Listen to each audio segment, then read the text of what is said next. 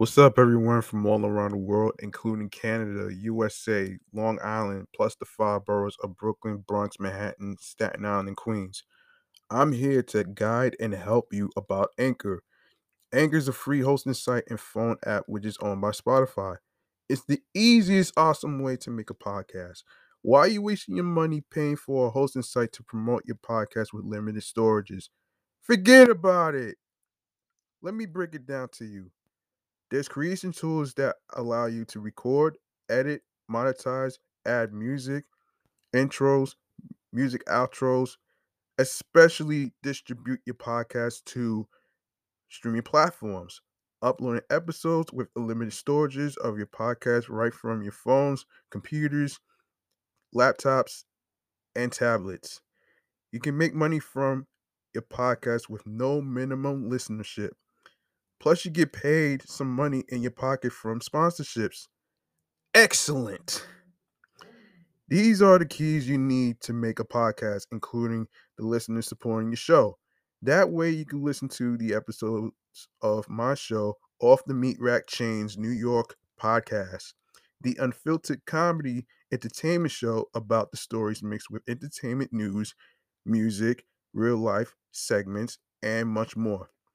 Now, where can you find, follow, and listen to the show, you ask? You can follow the podcast on Facebook and Instagram, all in one word, Off the Meat Rat Chains New York podcast. Alongside with my other show, Meticulous Vibe Juice podcast, and my primary handle, G Money Stacks 555 in Queens, New York. Now, the streaming platforms goes like this. We are on Anchor, Audioburst, Breaker, Podorama, Listen Notes, Spotify, Stitcher, Deezer, Podchaser, Pocket Cast, Podcast Addict, Player FM, Tune In, Reason FM. We on Podfriend, Podorama, Google Podcasts, Amazon Music, iHeartRadio, and YouTube. If you have a dream of creating and becoming a podcaster like myself and individual friends that is co-hosting with me, go download the free Anchor app, or you can check out anchor.fm to get started. Take advantage of the opportunity that's thrown in your face. If I could do it and reach success, so can you. I'm G Money Stacks. Thank you for listening. Let's go.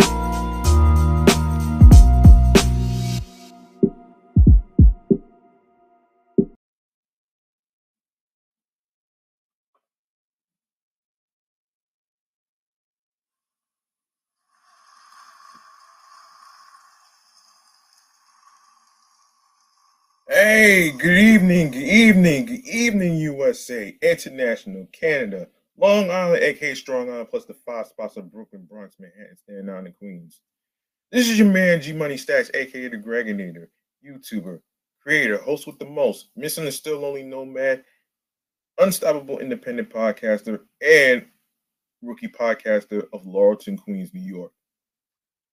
And you're rocking and hang with me on the 203rd episode of Off the Meat Rat Chains New York podcast.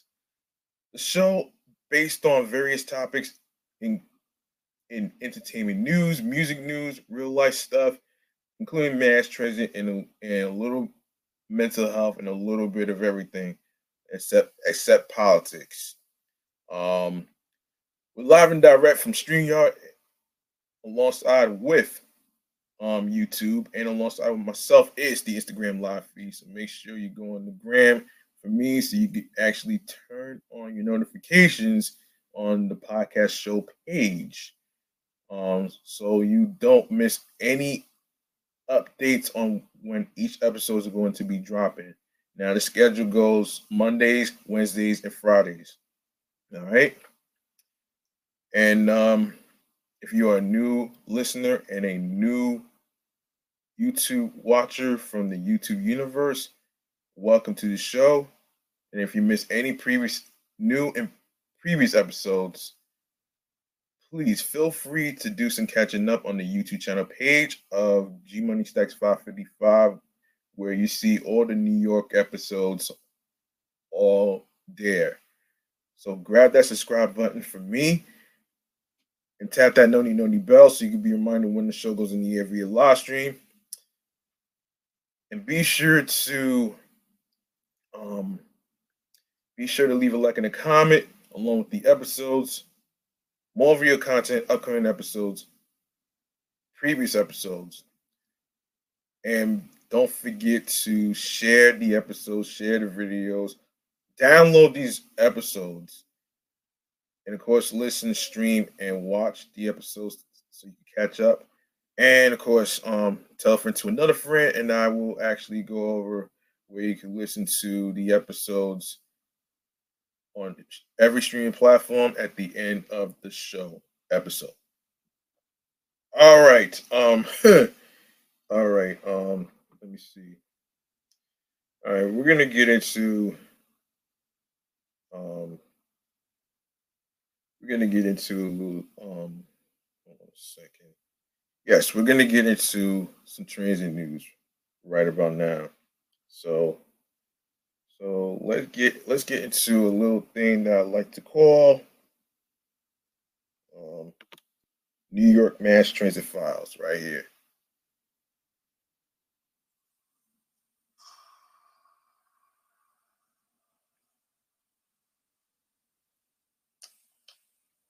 All right, let's cut to the chase. All right, let's cut to the chase.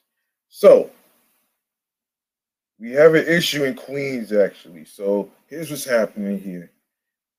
A 48-year-old man was shoved in front of an oncoming Queens subway train and killed during Monday night's rush hour after he accidentally bumped into another rider, police and cops and police sources said.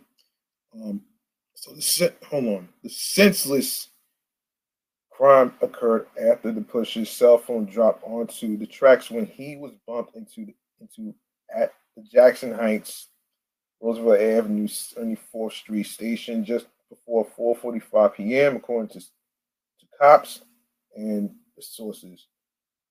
The 50-year-old man who was bumped yelled at the other man to retrieve his phone from the track, sources said. The rider refused, and the pair got into a scuffle. The man who lost his phone then pushed the victim, identified as um, Heriberto Quintana, down to the tracks in front of an oncoming Jamaica-bound F train, according to sources and police. Oh boy.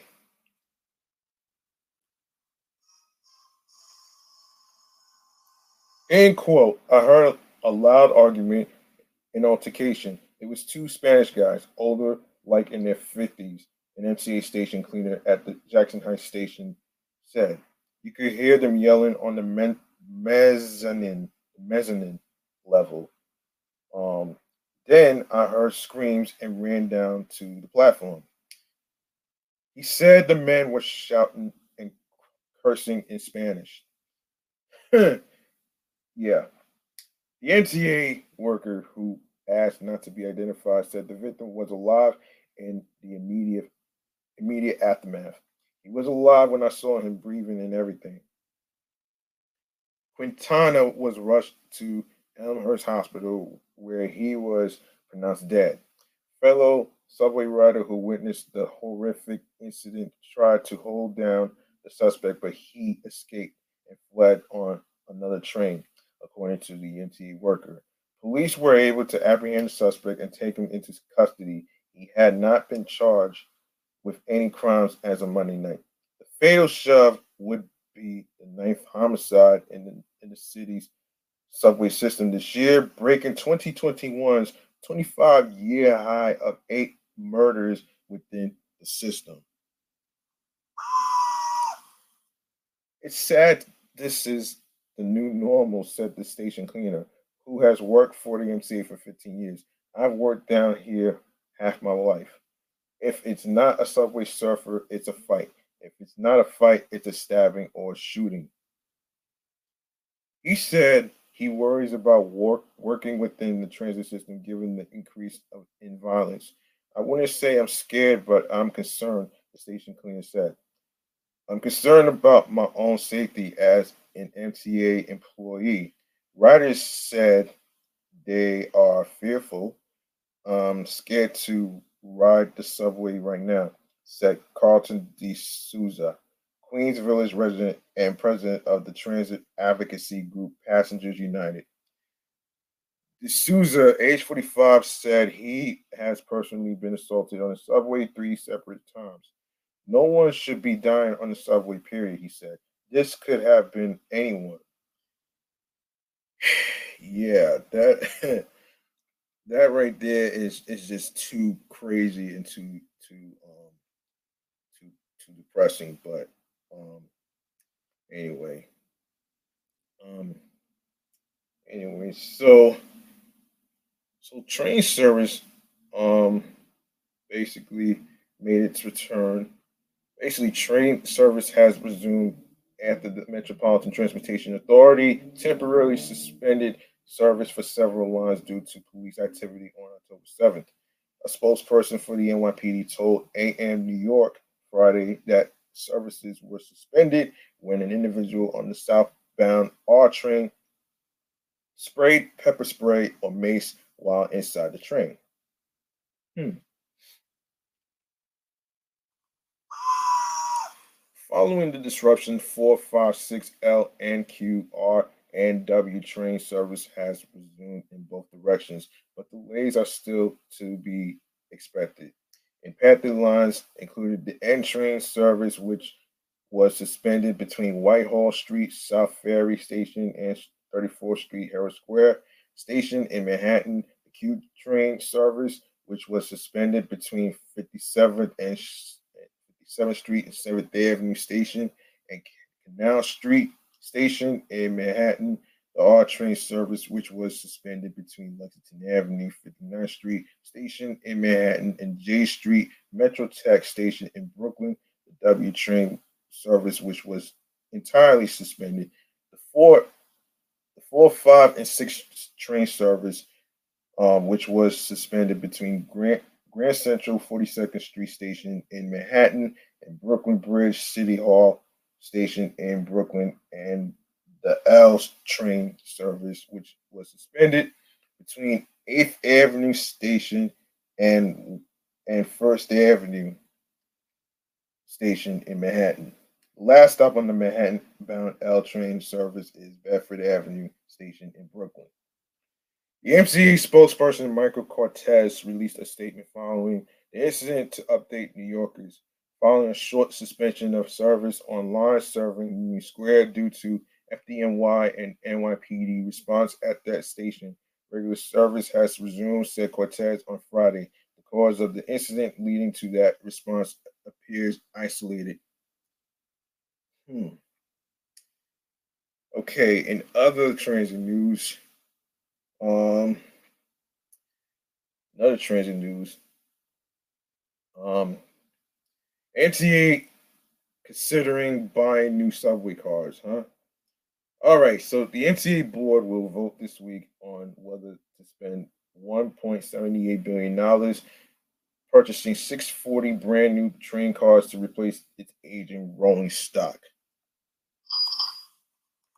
The brand new R211 cars produced by Japanese multinational Kawasaki would come on top of 535 cars previously purchased from the same company for $1.4 billion, whose arrival in the Big Apple has been delayed over over a year owing to the COVID-19 pandemic, supply chains issues, and labor shortages.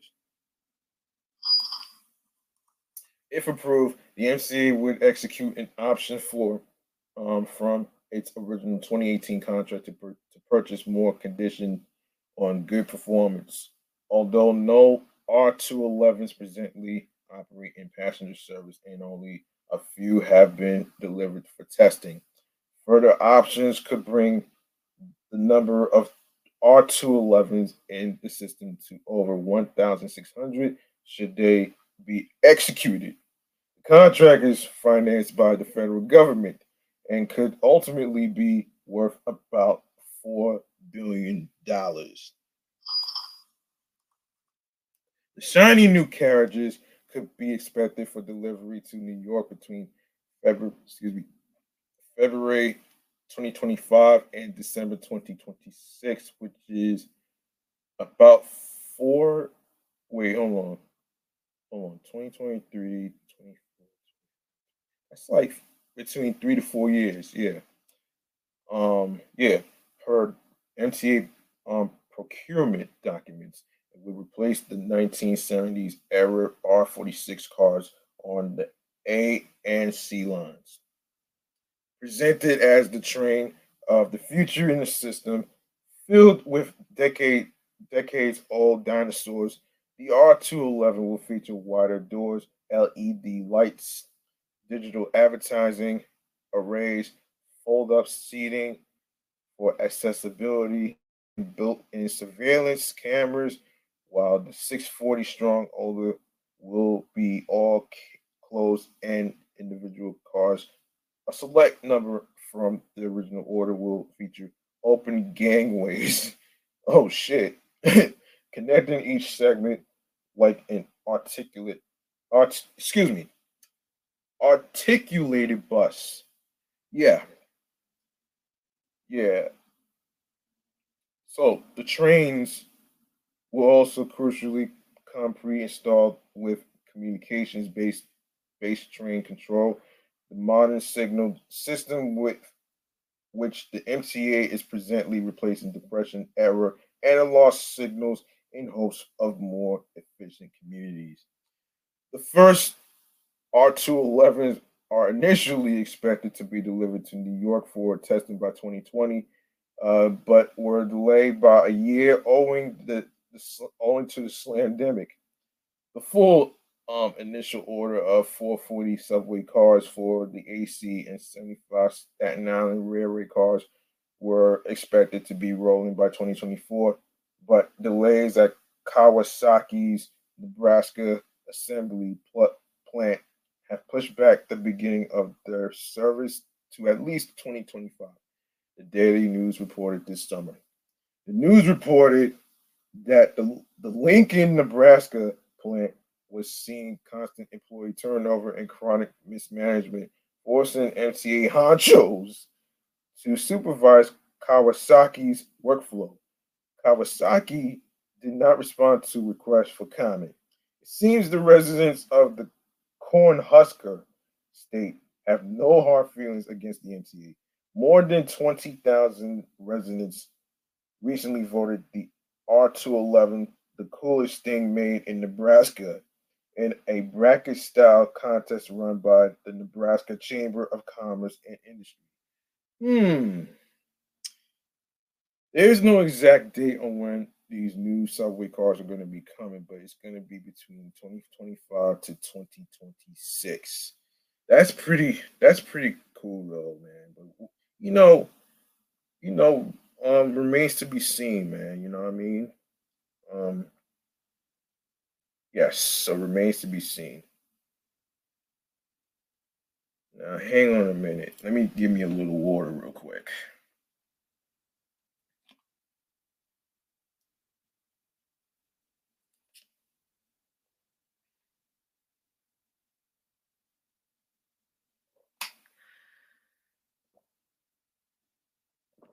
Ah,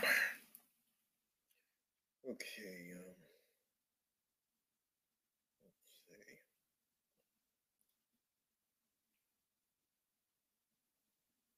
Hold on a minute. Snickers has a holiday. Hold on a minute.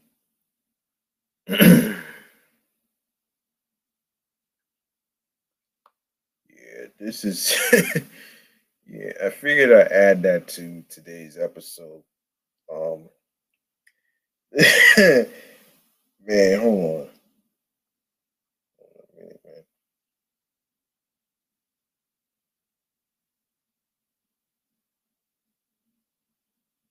Hold on a minute.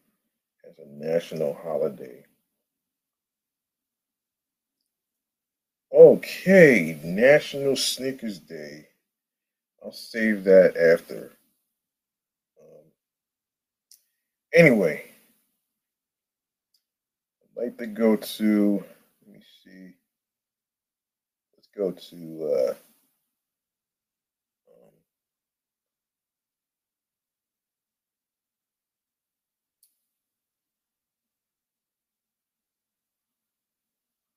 hold on a minute. All right, let's get to chatting on the jazz, man. In the meantime,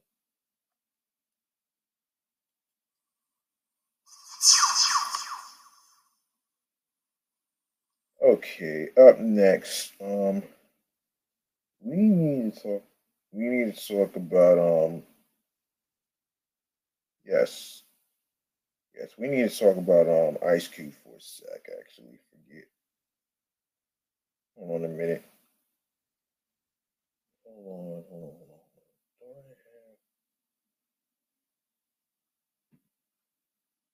Do I have- Yeah, this is crazy with what Ice Cube's going through. Actually, let's get to that story. Um, all right.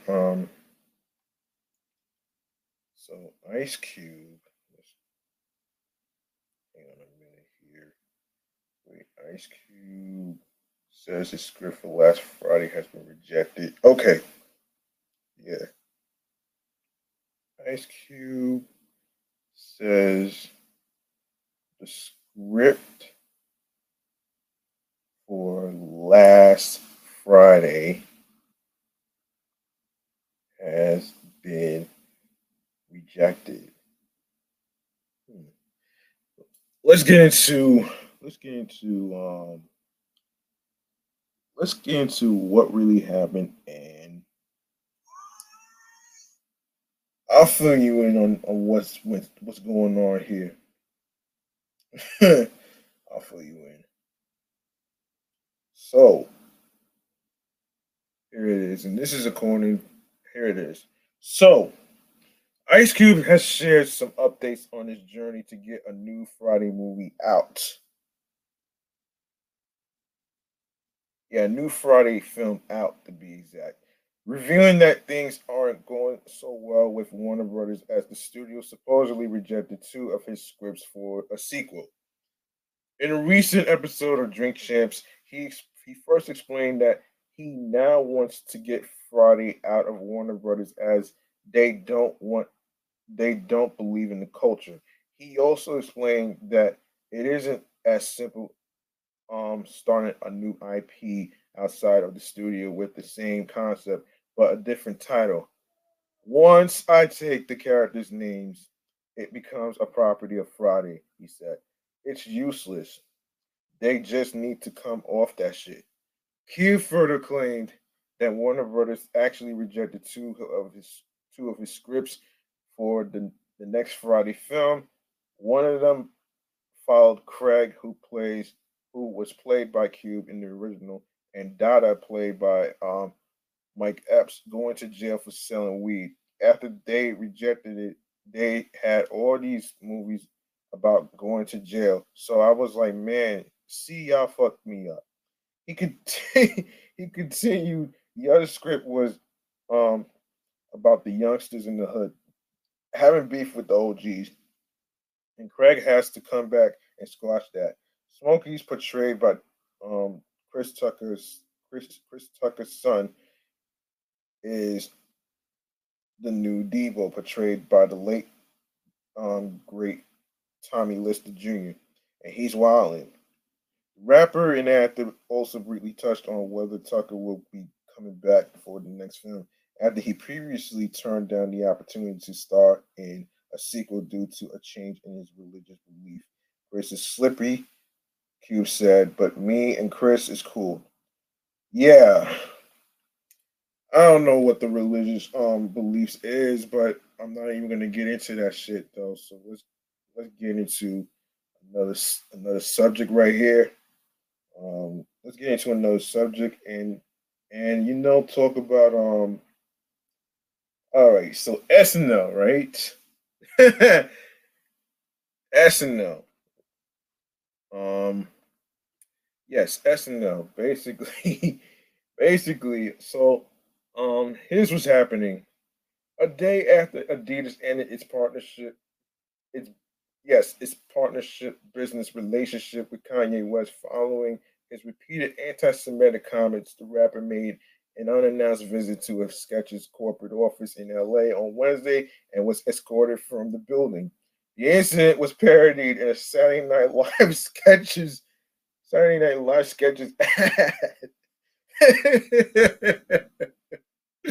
Oh man.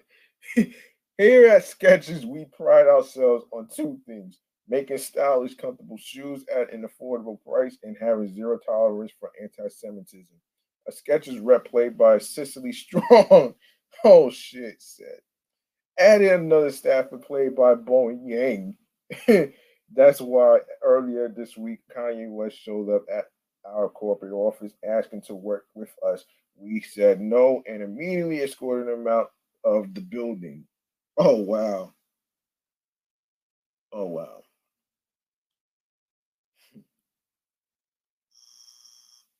Yeah. Well, looks like this guy Kanye West has a lot of lessons to learn though, man. Yeah.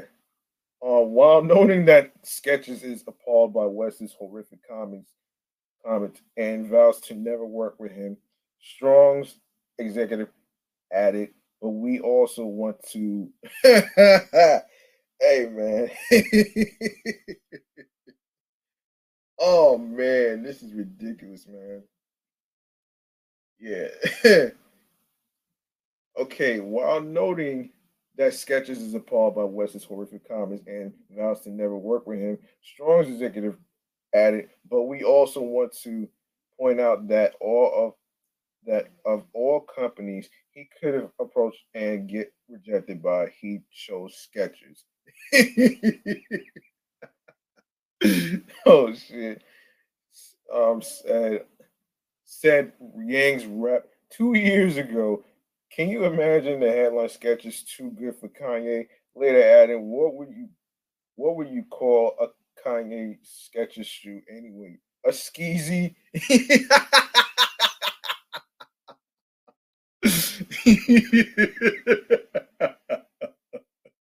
A skeezy.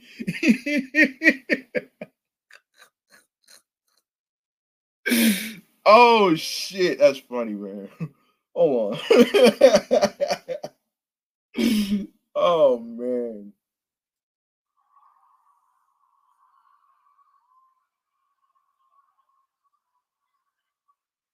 Yes, the Skechers team took shots at other shoe companies. It took Adidas so many days to decide not to work with him. He walked in where he walked in. We were bye, bye door.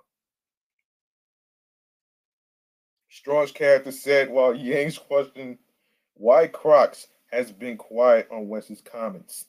He then concluded, I'm sure Kanye will find a morally dubious company to work with instead with the ad cutting to Michael J. Lindell, played by James Austin Johnson, announcing a My Pillow collaboration with West. That ain't gonna happen, no, man. That is not gonna happen, man. Oh man. Oh my gosh. That yeah. So let me read some comments on the Deadline website. So and this person says SNL Kanye sketches, they are all sad. Another individual says Ye needs treatment for his mental health, and we need SNL to make us laugh at an out of control man who causes stress to our society. Yeah, hilarious is so true. The more of the Kanye West story. When you have been blessed with the good fortune of multi-million dollar endorsement deals with branded sneaker manufacturers due to meeting and marrying into a wealthy, well no family, you keep your anti-Semitic comments to yourself. Yeah, y'all are wrong for this. Even though your show is supposed to be funny, you are degrading people and making fun of situations that can cause someone with mental health issues to hurt themselves. You should be ashamed of yourself and learn to have some compassion for others, no matter who they are. Well, hold on a minute here. Well, hold on a minute here. How many times we had to try to have compassion for Kanye West, man? How many times people tried to, get him help or whatever, but he refused because he deflects and he likes to basically, not really not really care about his mental health anyway. Man won't take his pills. Talk about it'll mess up his creativity. Well, look where it got him right now, man. People are already running for the fucking hills already, man. Like, think about it though. Think about it. And I hate to say this, though, man, but he's already getting worse already. He's already getting worse already, man. I even looked online about a psychiatric episode and all that other stuff and manic episodes and stuff like that, which I'm not gonna get into too much of this right now though. But the fact of the matter is this, man, this is just plain ridiculous right there, man. And then on top of that, you wanna have somebody try to, send you some money in a GoFundMe on some dumb shit to make you a billionaire, again. And you, like I said before about Kanye West, he's a fucking Scrooge, man. A fucking Scrooge who doesn't care about other people, who don't care about other people's feelings. Then on top of that, you're gonna make a scene and by causing a fight to a different to a mother at your at Saints game. Are you serious? Like, this is ridiculous, man. I'm sorry, but this is so fucking ridiculous, man. He's a spoiled brat and acts like a he's acting. I'm about to say it, man, but he's acting like a damn bitch. So that's my issue right here with this guy here, man. So I hate to say this though, man, but I can't have compassion for somebody who hates African Americans, man. I can't, man. I don't because I nobody listen, no listen, folks. Nobody feels sorry for Kanye West, man. I hate to say this though, man. And this goes back to the previous episode 200 when I mentioned about the whole White Lives Matter shit. Um, he went too far, man. Wearing a White Lives Matter T-shirt is like you're basically saying that it's okay to mess with a Confederate flag, which is disrespectful. You feel what I'm saying, folks? Like, seriously, man. Nobody likes this guy, man. And I'm getting tired of this guy, man. Seriously, seriously, seriously, man. He could kick rocks.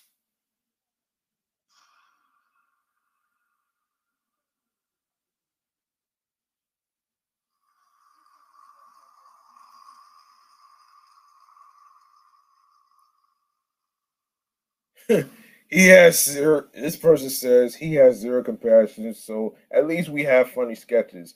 Best sketch ever. Good point. If they really think he has mental health issues, then they sure love making fun of people with mental health issues.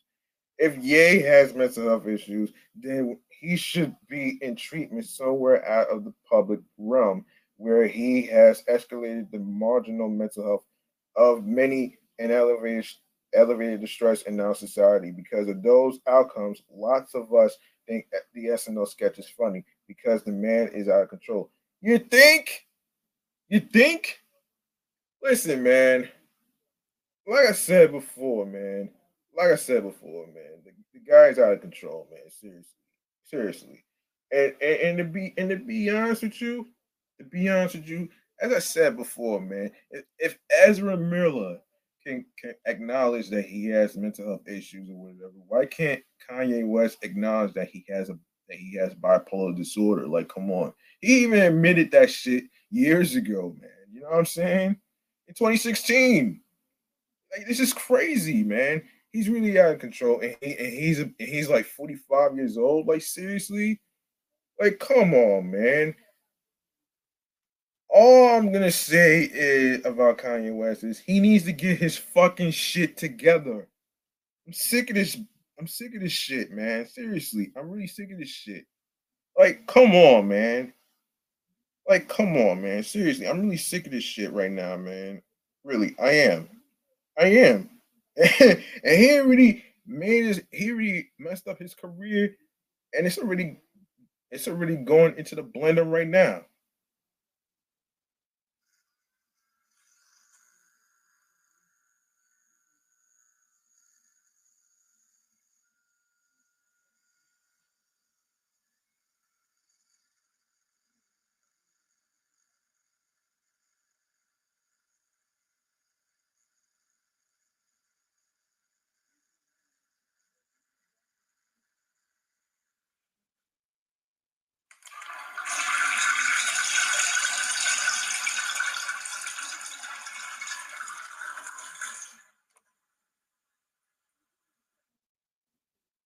Yeah, he hurting right now. His ass is fucking hurting.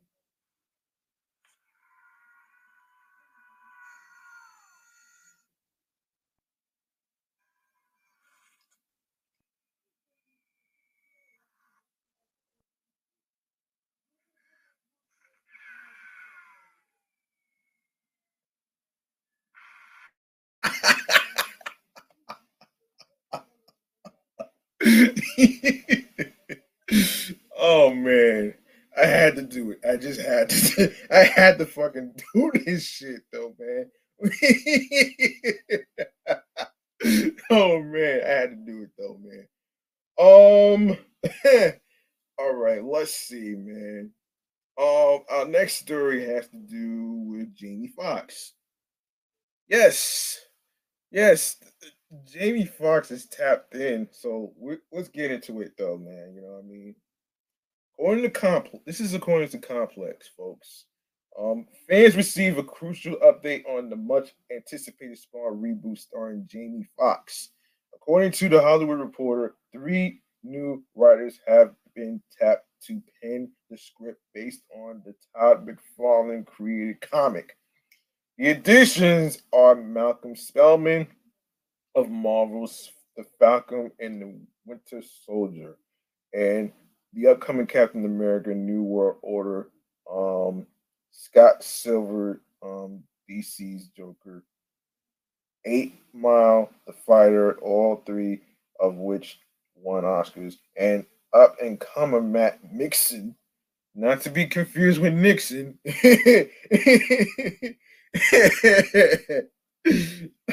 who wrote and directed the 2016 documentary Yesterday Was Everything. Um, McFarlane confirmed the news to THR on Wednesday, and he suggested he may no longer pursue the director role he was mulling. If we've got an A-list actor, A-list producers, A-list writers, then do you want to shoot for A-list directors, A-list cinematographers? McFarlane explained. The answer is, of course, let's keep the momentum going. Um, Though the plot details have not been revealed, Spellman said he's always been fond of the Spawn comics and is committed to upholding McFarlane's vision. I grew up in Berkeley, which is a comic book city. Todd McFarlane's Spawn character was always one of my favorites. A black superhero that was no bullshit. He was cool and dealt with modern issues, as said Spellman. And who also executive produced and wrote for Empire and Bel Air in a statement. Myself, Matt Mixon, and Scott Silver are pledged to honoring what Todd started and what Spawn is at its core, delivering something that's relevant and edgy and unlike any other superhero movie out there. The announcement was originally slated for Tuesday, but ultimately delayed, with McFarlane explaining was due to a temporary bump in the approval process. When you are dealing with a team of people, you got a lot of approvals across the board, and something popped up. He said during the interview with New York's Q104.3 on Wednesday, it was like, "Oh, we've got to bump it 24 hours. Wouldn't have been my choice." Yeah, that of course it wouldn't have been his choice, man. The reboot was announced 5 years ago with Fox attached to play the title character. On Wednesday, McFarlane confirmed the Oscar-winning actor is still playing the part. Jamie Foxx has been with it the whole time. He's still on board, hasn't wavered or anything, McFarlane said. As seen in the clip above, he's sort of hardcore with it. But the same can't be said for Jeremy Renner, who joined Spawn back in 2018. According to THR, it's unclear if the Marvel actor will remain on the project, as the new script may shake up production plans. The outlet reports the original draft was for a low budget feature, but the new Spawn may get a slightly heftier budget. Hmm. Yeah, Brian Tucker from Broken City has signed on to pen the Spawn screenplay in 2021. The details surrounding his departure have not been revealed. Spawn was previously brought to the big screen in 1997 with director Mark A.Z. Dippey's Michael J. White led adaptation. Excuse me, McFarlane said he and his Spawn team are now looking for a studio partner. Also, in Fox related news, Kanye West asked his fans today who should play him in a biopic, suggesting his former collaborator and referring to him as one of the greatest geniuses. Listen, man, I don't think anybody's going to actually mess with the fucking documentary of Kanye West, man. Nobody's gonna mess with that shit is shelled, man. Like seriously, that shit is shelled. But congrats to Jamie Foxx, man, for holding the shit down, man, for the Spawn reboot that he's playing. So yes, let's make some noise.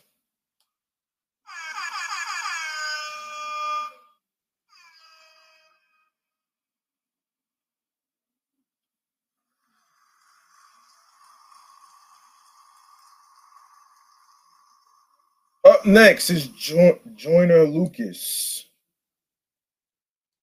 All right. All right, and we're just getting everything on the roll right here. So, Joyner Lucas revealed that he would be making his acting debut and co-starring with Mark Wahlberg in a forthcoming movie. Let's see. Let's see.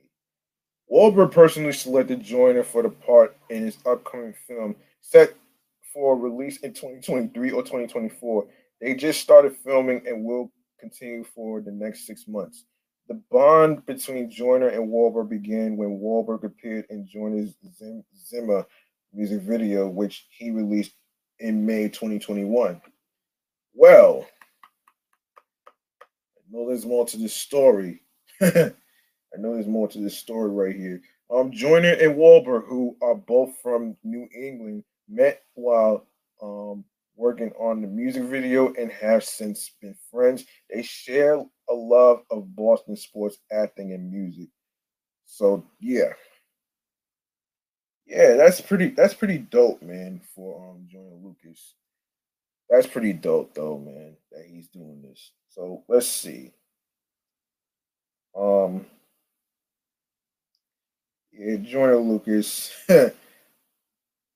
All right, so let me see. Let me see. Um. Okay. Yeah. All right. Let's get it. Let's get it. Um.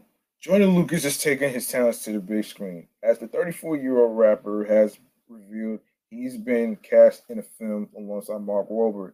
I got a starring role in my first movie with one of my best friends, Mark Wahlberg. Wrote Lucas on Instagram, sharing a photo of himself and Wahlberg. I'm shooting for a few months. This is the acting transition that I always dreamed of, and I owe it to you. I love you, buddy. The movie star hand selected Lucas for the role, according to a press release. And while they might seem like an unlikely pair, the bond between Lucas and Wahlberg has grown strong over the past year. Bonding over the New England backgrounds, the duo connected over their shared passion for music, acting, and Boston sports. Wahlberg was first introduced to Lucas in 2021 after he made a cameo in the rapper's video for the song Zim Zimmer, which was released last May. Diddy and George Lopez also made make appearances. The film, which is scheduled to be released sometime between 2023 2024, just began production. Lucas and Wahlberg are set to film for the next film in the next 6 months. Additional cast or movie details have yet to be released. On the music side, Lucas most recently released the album ADHD in 2020. For him, the album title is personal and reflects his own diagnosis of attention deficit hyperactivity disorder. The project featured Chris Brown, Young Thug, Logic, Timberland, and more. But people are going to make you feel crazy, make you feel stupid, make you feel less than, make you feel like you can't push through and become great because you are different, Lucas said to Billboard in an interview published earlier this month. Use all your creativity and tap into your ADHD powers. You have something to bring to the world and they will love you for it.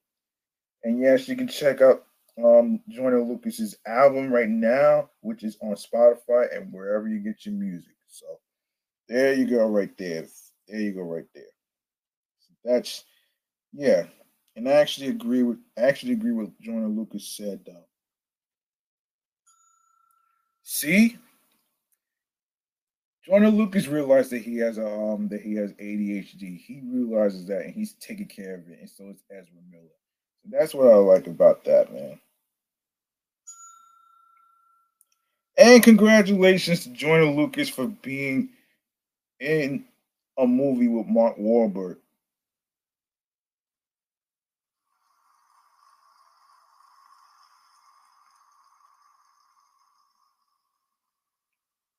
Okay, let's see. What else can we talk about here? Oh yes. Y'all remember the McDonald's McRibs, right? Well, unfortunately, McDonald's is going to be having a farewell tour for the McRib. So So here's what's going on here. McDonald's iconic barbecue sandwich, the McRib, officially returns today to participating restaurants nationwide to kick off a farewell tour. Damn, damn, why farewell? Damn, why farewell? Why? Why it matters, the McRib's arrival comes days after the fast food giant reported growing traffic in its U.S. restaurants despite higher prices. Meanwhile, not included in the quarterly earnings released last week were McDonald's popular October promotions from the Cactus, the Cactus Plant Flea Market meals. Oh shit! Halloween buckets to launch of a test with Krispy Kreme. The viral adult Happy Meals, which started selling out soon after the October 3rd launch, drove the highest weekly digital transactions ever in the U.S. business, McDonald's officials said.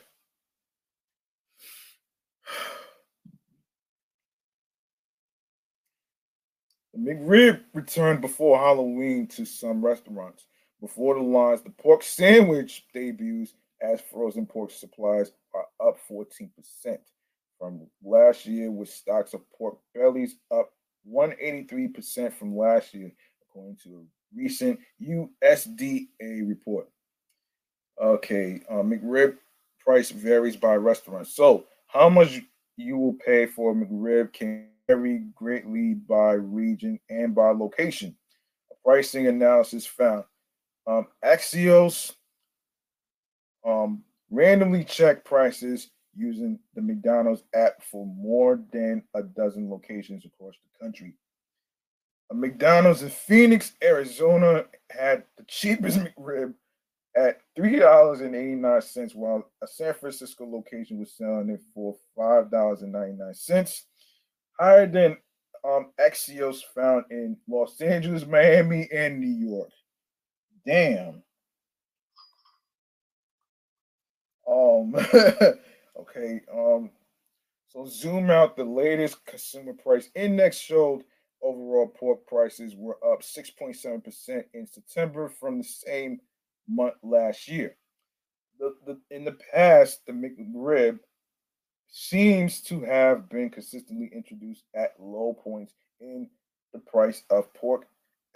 Exios Felix Salmon found. Damn. McRib farewell tour might not be the last. Flashback. McDonald's had a McRib farewell tour in 20 no, excuse me, 2015, QSR magazine reported, and the McRib farewell tour too in 2006, according to a news release. What they're saying last week, McDonald's CEO Chris Kempczynski called the McRib the goat of the sandwiches on our menu, referring to the acronym greatest of all time. That's LL Cool G's acronym, man. Oh shit. And so, like the GOAT of Michael Jordan, Tom Brady, and others, you are never sure if they are fully retired or not, he said during the October 27th earnings call. Like, like any true farewell tour, we're hoping this isn't a goodbye, but a see you later, McDonald's said in its news release. Yes, but McDonald's has taken time off from releasing the McRib nationwide over the 3 years. When it returned in 2020, the chain said it was the first time since 2012 that it was available at restaurants nationwide. McRib merch Okay, so McRib merch line releases November 4th, which is Friday.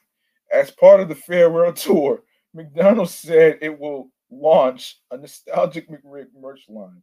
A clothing line? What the fuck? Really? Oh man. Details the line of limited edition throwback inspired merch will be available on a company website starting at 11 a.m. Eastern on Friday. McRib end date. So the McDonald's website for the McRib said last week to get one while you can and order in the app for delivery or pickup before you say goodbye on November 20th. As a possible last day is no longer listed on the site, but supplies to be limited. Damn. Damn, that's crazy, man. That's crazy. That's crazy, man. But you know, the McRib is gonna be making a lot of people hungry and stuff. I don't really blame a lot of people, which is crazy. But so yeah, I never had a McRib before, to be honest with you. I heard about it, but I never had one before though. I just never had a chance to actually check it out though. So hopefully someday I'll be able to hopefully someday. I don't know. I don't know, man. It depends on how I feel.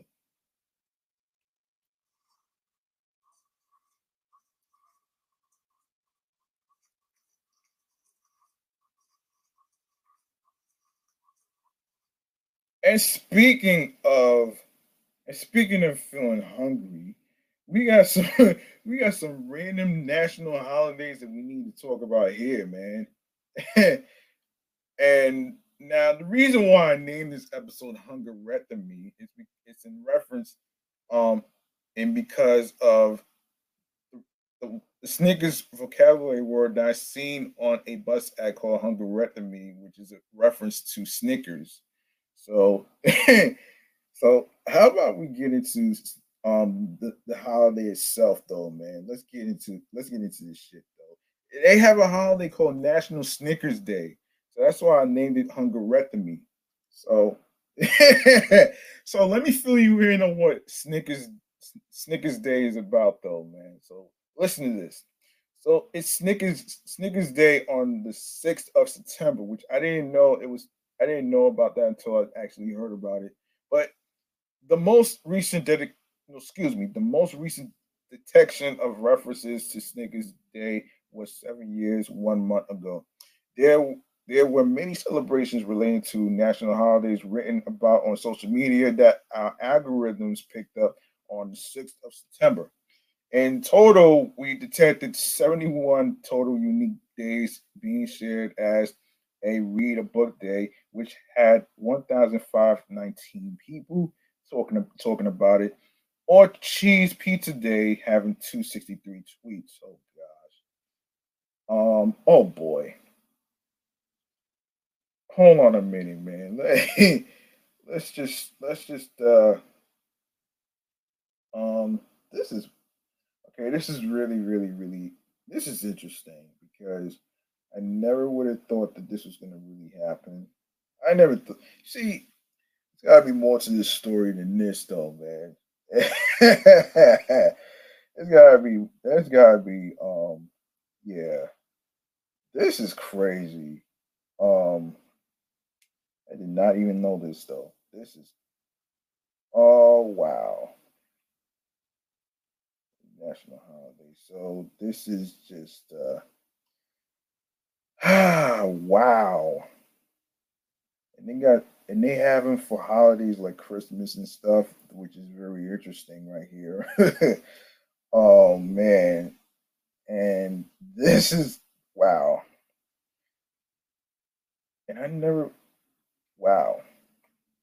Anyway, man, let me continue with let me continue because I don't think there's any more I don't think there's any more to actually talk about here, but you know, um wow. Okay.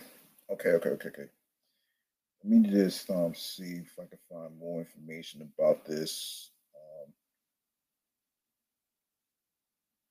Snickers Day. Um, yeah, yeah. National. Oh man,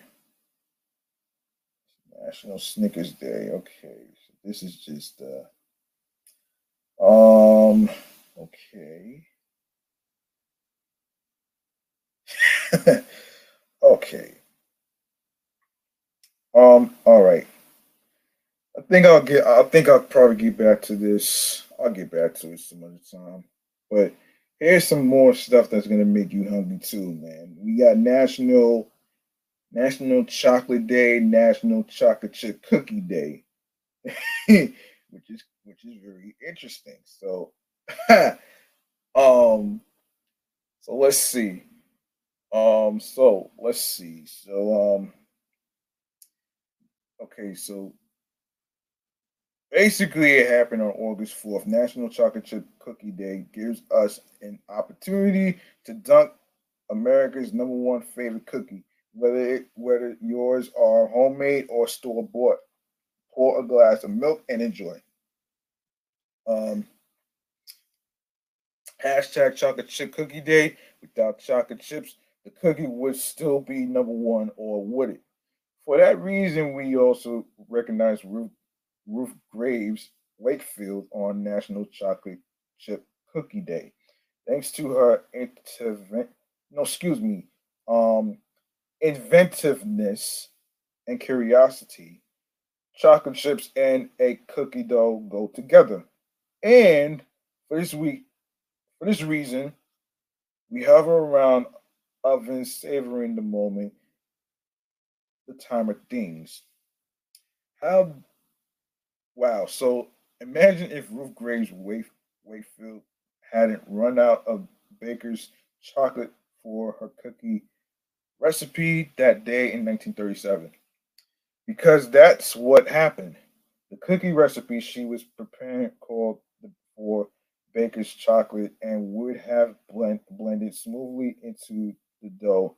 However, she was out. And what if Miss Wakefield hadn't considered using semi-sweet chocolate instead? She figured it would just melt into the dough and work much like the baker's chocolate.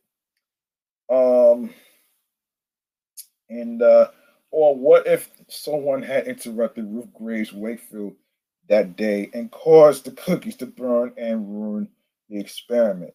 Well, none of that happened. Instead of interruptions or doubts, the baker added the chocolate to the dough. Moments later, mouth-watering aroma began to wrath from Miss Wayfield's oven. Perhaps um, the smell lured a child into the kitchen, or maybe a guest at the tall house inn she and her husband owned. We may not know the finer details of the day the chocolate chip cookie came to be. However, we do know Ruth Graves Wakefield made it happen. Hmm. Yeah. Um, and if it weren't for her, we wouldn't know the ecstasy of warm chocolate chip cookie melting onto our tongue.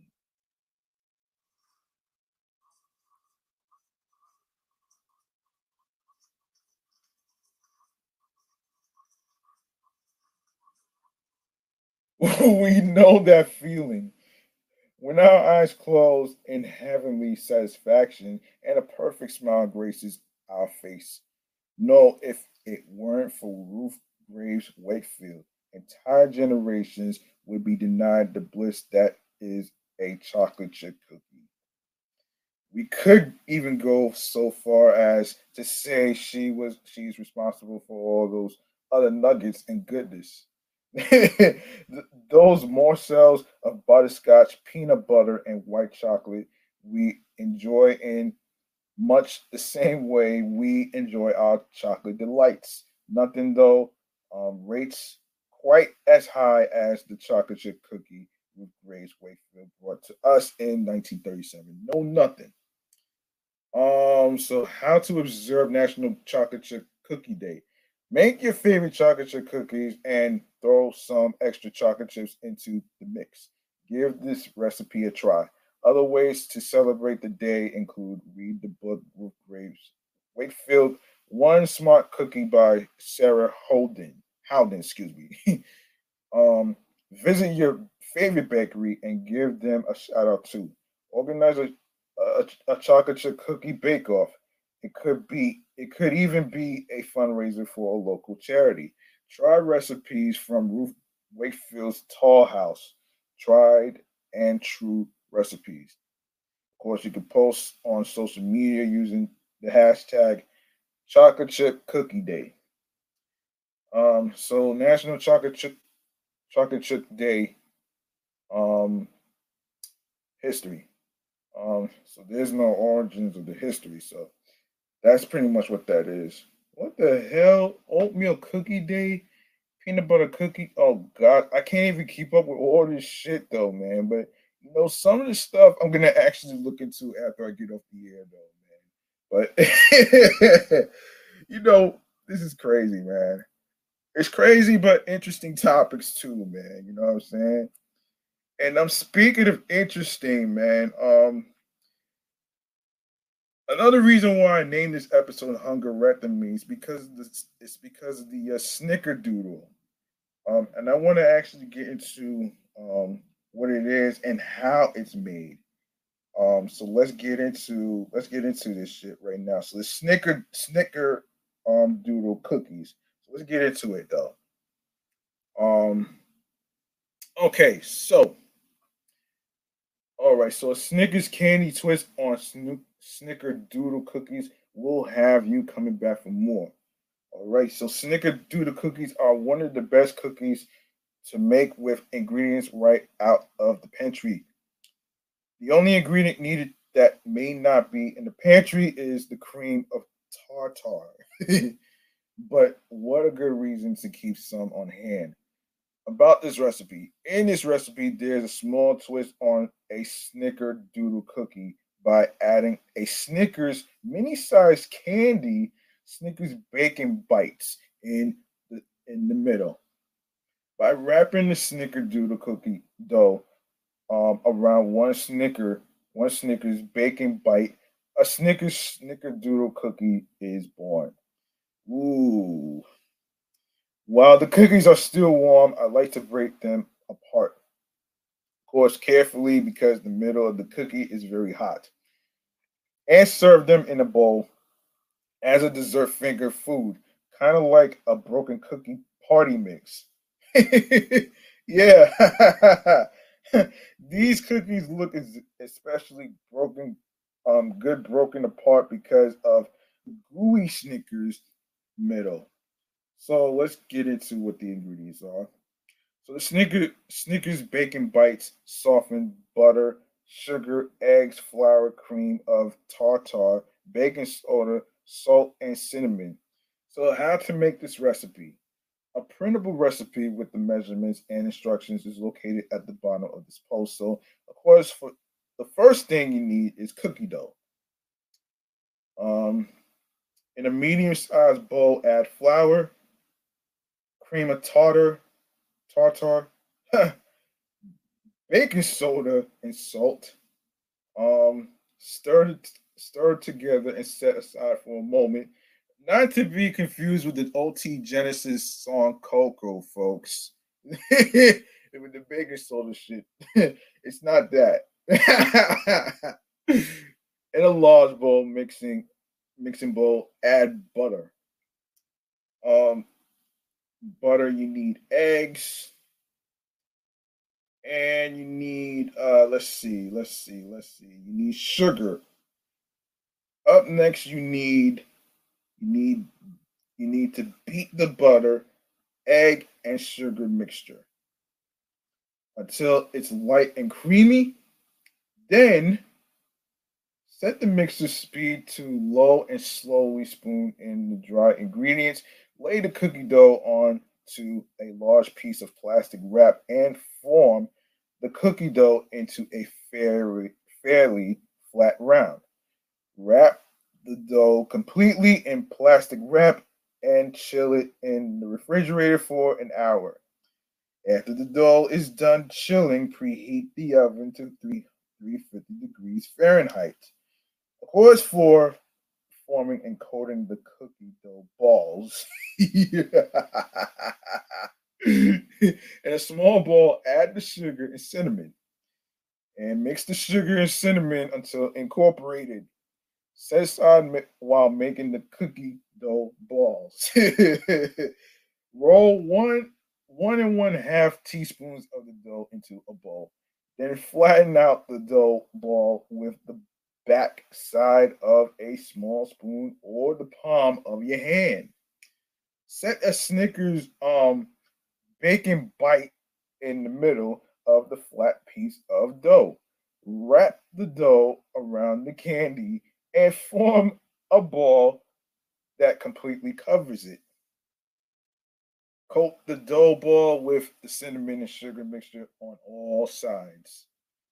Set the sugar and cinnamon coated cookie dough balls on a large ungreased cookie sheet.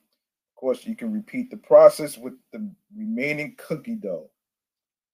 Bake in a preheated oven at 350 degrees Fahrenheit in batches.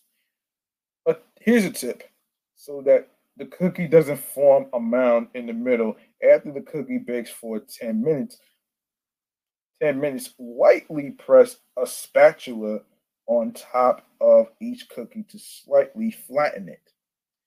Then bake for another 4 minutes. Total baking time is 13 to 14 minutes.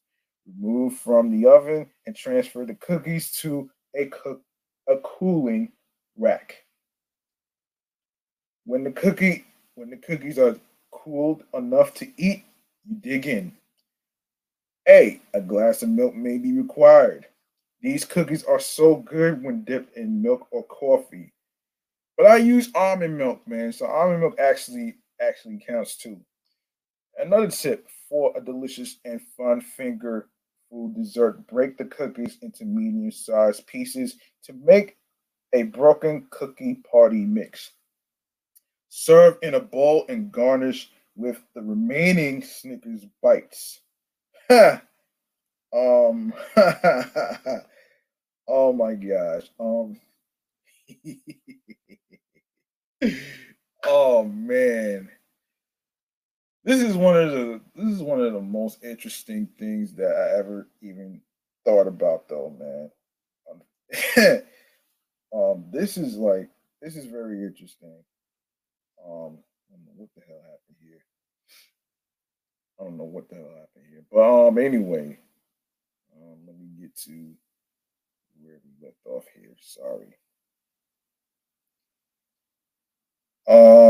This is where I left off here. Wait, hold on. Wait. Wait a minute here. Let me just see where I left off. Damn, um, tablet, but whatever. Let's see where I left off. I'm trying to look for where I left off. Um, yes. So let's see.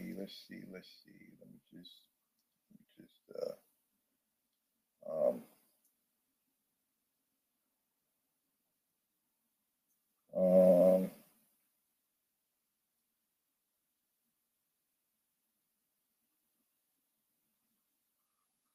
yes, this is where I was. So another tip for a delicious and fun finger food dessert: break the cookies into medium-sized pieces to make a broken cookie party mix. Serve in a bowl and garnish with the remaining Snickers bites. Okay. Okay. Um, I think that's about there's any more information about this. Let's see. I don't think so. Um, yeah, I think that's about it. I think that's about it though, man. Anyway, um, up next, we have National Chocolate Day that we need to get to. Yes, yes. So we got National Chocolate Day. Um, yeah, very tasty, by the way, man. With the snickerdoodle, with the Snickers bites in there.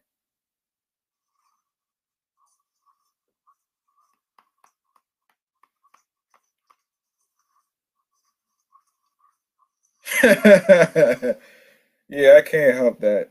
I played that sound effect though, man. But it's just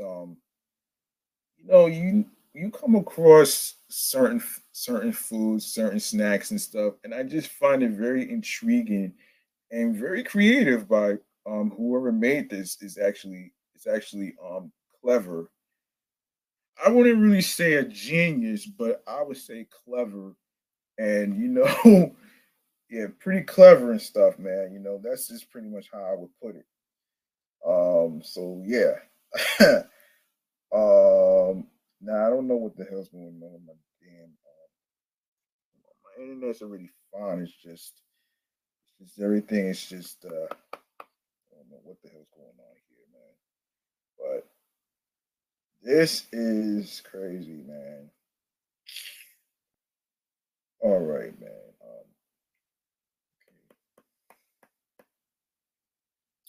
Damn it. I don't know what's going on with my shit though, man. This right here is just crazy, and I was just on there. All right.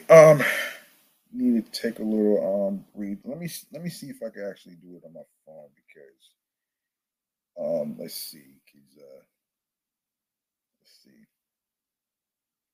Um, Having a little technical difficulty with my tablet for some reason, but I may have to use my phone for this one. Um, all right, so we're on National Chocolate Day, so let's get into it. Um, okay, National Chocolate Day. National Chocolate Day. Um, okay. All right, so we're gonna. all right, so all right, so National Chocolate Day. We're gonna get into it right now. I'm sorry, tablet is actually on the fritz, but I get to use my phone. So anyway, so National Chocolate Day on October 28th recognizes one of the world's favorite tastes. While many specific chocolate-related holidays exist throughout the year, National Chocolate Day celebrates all things chocolate. Hashtag National Chocolate Day. Chocolate earns its day of honor by being America's favorite flavor. Some sources designate July 7th or December 28th as Chocolate Day or an International Chocolate Day. What's the difference?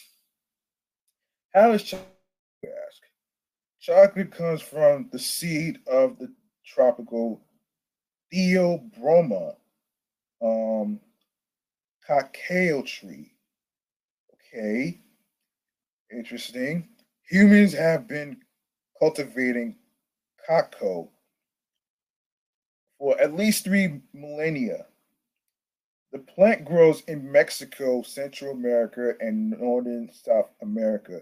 Historians document the earliest known use of um, cacao seeds at around 1100 BC. The intense bitter taste of cocoa requires the bean to be fermented to develop the flavor. Um, Once fermented, the beans are dried, cleaned, and roasted. After roasting, the shell is removed to produce cacao nibs. The cacao nibs are then ground into um, coca mass, which is pure chocolate in rough form. The coca mass is usually liquefied, then molded with or without other ingredients. At this point in the process, it is called chocolate liquor. Okay, I don't know why you actually mix chocolate with liquor, but I don't know. The chocolate liquor may then be processed into two components: cocoa solids and cocoa butter. Excuse me. Um, yeah. Um, unsweetened baking chocolate coca. What is it? Coca. Anyway, it has an A in there, so I just pronounced it how I would see it. Solids and cocoa butter in varying proportions. Sweet chocolate, cocoa solids, cocoa butter, and other fat and sugar. Milk chocolate, sweet chocolate with milk powder or condensed milk. White chocolate, cocoa butter, sugar, and milk, but no cocoa seed, no cocoa solids, rather. How to observe National Chocolate Day, you ask? Visit your restaurant and indulge in a delicious chocolate dessert. Another idea is to host a chocolate tasting party. Invite friends to bring their best chocolate recipes to share. Here's a few recipes to try. Whoa! wait a minute. Chocolate lasagna day. You know, I actually talked about this whole fucking Oreo soup and Oreo lasagna, which I didn't understand it at first, but I'll probably talk about that some other time. Oh man. Use the hashtag National Chocolate Day to post on social media. Now the National Chocolate Day history. National Confectioners Association created National Chocolate Day. So besides white chocolate, how is cocoa butter used? Cocoa butter is the processed fat from the cocoa bean. It is a necessary ingredient in both milk and white chocolate. However, skincare provides no, excuse me, it produces um also include cocoa butter. Its fatty acids are touted as good for your skin. Yeah. Why do I need to temper my chocolate? If you are making candy or chocolate covered treats, tempering chocolate stabilizes it and creates a shiny, easy um, to use chocolate. The process requires the chocolate to be heated and then cooled and then reheated. It may seem time consuming, but for the prettiest creations, it's also the best process. Which chocolate holidays are coming up? The calendar loves chocolate holidays. Chocolate celebrations coming up include bittersweet with chocolate, bittersweet chocolate with almonds day, chocolate covered anything day, chocolate candy day. Oh wow. Does chocolate make a good gift? Yes, it does. You can give a variety of chocolate too. That way, you are more likely to give someone their favorite kind. However, please remember to not give dark or milk chocolate to someone who is allergic to it. White chocolate is the safer option. Um, may not be hard to find actually, but so October 28th celebrated history. So the United States officially dedicates the Statue of Liberty at Bedloe Island in New York Harbor. Now, I don't know what the hell has to do with that, but I'm not even going to get into all this shit, though. Yeah, I'm not going to get into all that shit, though, man. But anyway, man. So anyway, so that's a way you can actually celebrate National Chocolate Day. Now, yeah, that's pretty much how you celebrate it. Oh my gosh, man. All these snacky holidays are making me hungry right now, man. That right there is it's just the tip of the iceberg, man. Yeah.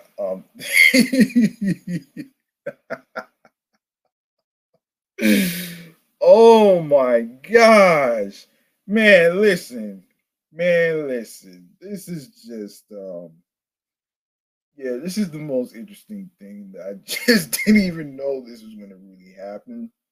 But that's that's just how I actually, like I said, man, I feel intrigued when it comes to certain foods and creations, and this is why food porn exists. You know what I'm saying? This is why food porn exists, though, man. In a funny way, though. Like I get intrigued when it comes to people, when it comes to food creations, snack creations, and weird food combinations that actually make me laugh though, man. You know what I'm saying? Oh man. Listen, man. Listen. Listen. Yeah, I really hope everybody actually got a chance to actually check out those snacky holidays and stuff. So that's just oh man, that's really something else though, man. What else?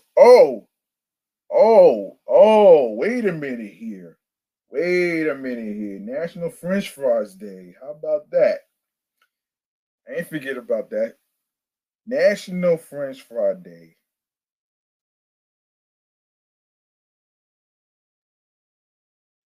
let's get into it though, man. Before I go on to the next one, I don't want to forget this shit though, man, because that's why I named this episode "Hunger Rectomy" anyway. Anyway, oh man, I'm already hungry already, but I already ate already, man. Like for real though.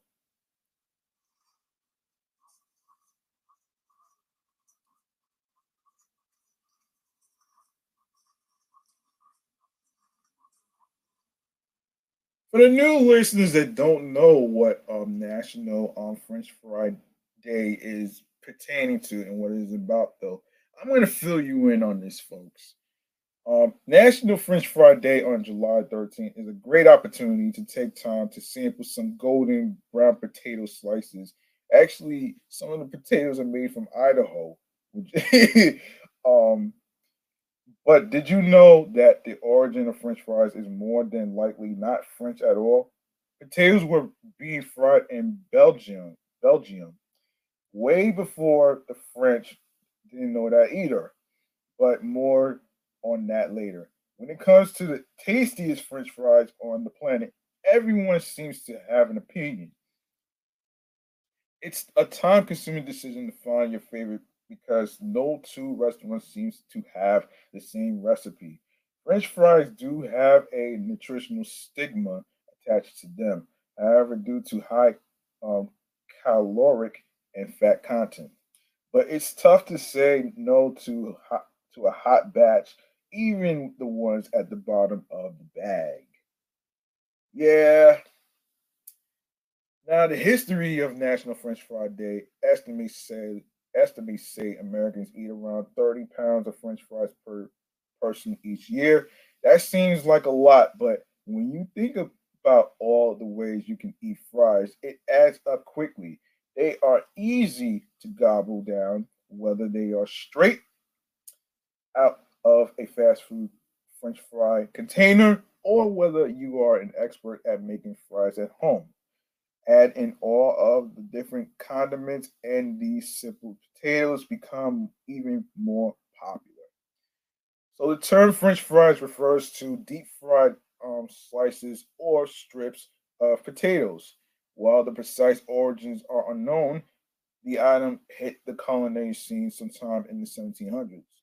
It had taken an entire century for potatoes to become widely accepted as food, arriving in Europe in the 1600s. Like most iconic foods, the French fry has an interesting folk story about it, how it was created. Belgians called dibs on the origins of French fries, claiming it to be an invention of their people. Hmm. According to a manuscript by Joseph Girard, the residents of the Me, excuse me, the Meuse Valley, never heard of this place, located near Dinan in Belgium, consumed a lot of fish since they lived near the river. During winters, when the rivers would freeze and fishing would become difficult, the idea to slice potatoes like fish fillets and fry them in hot fat was born. But all credit does go to the French for popularizing frying foods and selling them in public on street carts called frites. In the mid 1700s, eventually potatoes were cut in all sorts of shapes and fried. As to how French fries arrived in America, there are two versions of that story too. The more popular and accepted fact that is that Thomas Jefferson brought the dish to the USA. While serving time as an ambassador, Jefferson spent a lot of time in France and went on to serve potatoes served in the French manner at a White House dinner in 1802. The other theory is that World War One soldiers who were stationed around Dinan in Belgium took a liking to the local finger food known as pommes frites and took the idea back with them. This is when French fries really took off and became mainstream in the US. Wow, that's very interesting. So National French Fry Day, social media buzz, of course, you already have that. So wow. So National French Fry Day survey results. So this is from nationaltoday.com French Fry Survey. So the data gathered by a top San Francisco marketing agency, a survey of 1,000 Americans. Ultimate America's ultimate ranking of fast food fries. Number one, McDonald's, 35%. Chick-fil-A, number two, 13%. Number three, Five Guys, 12%. Number four, Wendy's, 11%. Number five, Arby's, 11%. Burger King, number six, 7%. Number seven, In and Out, 4%. Number eight, Sonic, 3%. Number nine, Shake Shack, 3%. Number 10, Carl's Jr., number 2%. Of course, what's your favorite style of fries? So, number one is regular, 21%. Number two, curly, 20%. Number three, steak cut, 14%. Crinkle, number four, 13%. Number five, waffle, 13%. Wow, I didn't yeah, I didn't know they had a waffle French fry. I did not know that. I'll look at a picture after this. Number six, wedges, 7%. So, what's your favorite condiment to put on fries? Number one, obviously ketchup, 55%. Number two, ranch. Ew.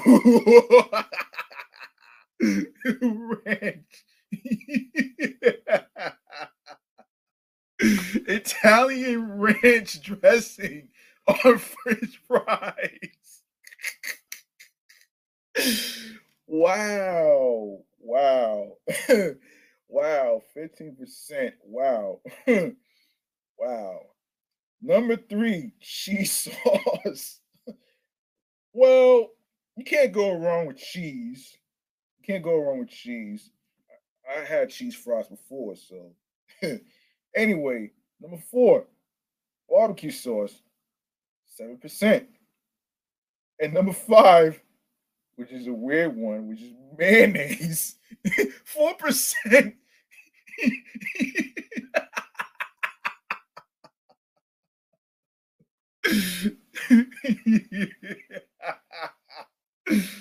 Oh man, mayonnaise on fries. Ew, ew, ew, ew. That's crazy, man. Okay. Fries dipped in milkshakes. Um, Number one, no, that's gross. So 33% says no, that's gross. And 21% says yes, I love it. Who the hell thought about dipping French fries in milkshakes though?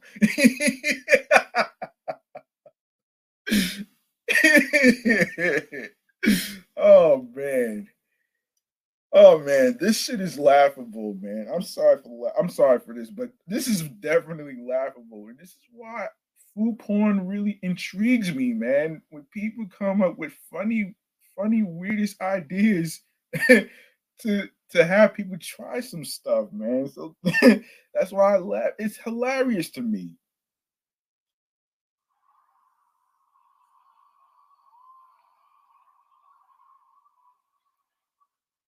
All right, regular waffle, Belgian steak, thick cut, crinkle cut, cottage, wedge, curly, shoestring, tornado, and of course, oh man, tornado.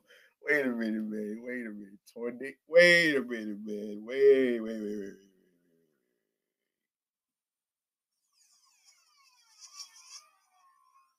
Shoestring tornado. Oh man. Okay, that sounds a little alarming.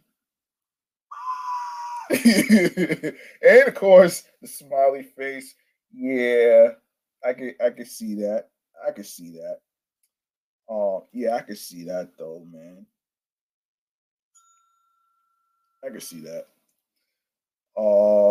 Today is the day when fries are celebrated in all shapes and sizes. It is truly amazing how all these variations of fries just seem to taste different and have their own softness and crunch factor.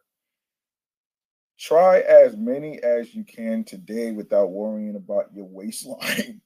Oh gosh. To add to the fun, there are countless condiments and toppings that go with fries. Reach out for good old ketchup or try different sauces and obscure flavors like Nutella. Nutella. Whoa, wait a minute here. Okay, first of all, you don't mix chocolate with fucking French fries, man. Like Nutella is chocolate, man. Why would you even do that shit, man? Seriously? Seriously? Seriously? That's that's gonna make you go to the bathroom with bubble guts.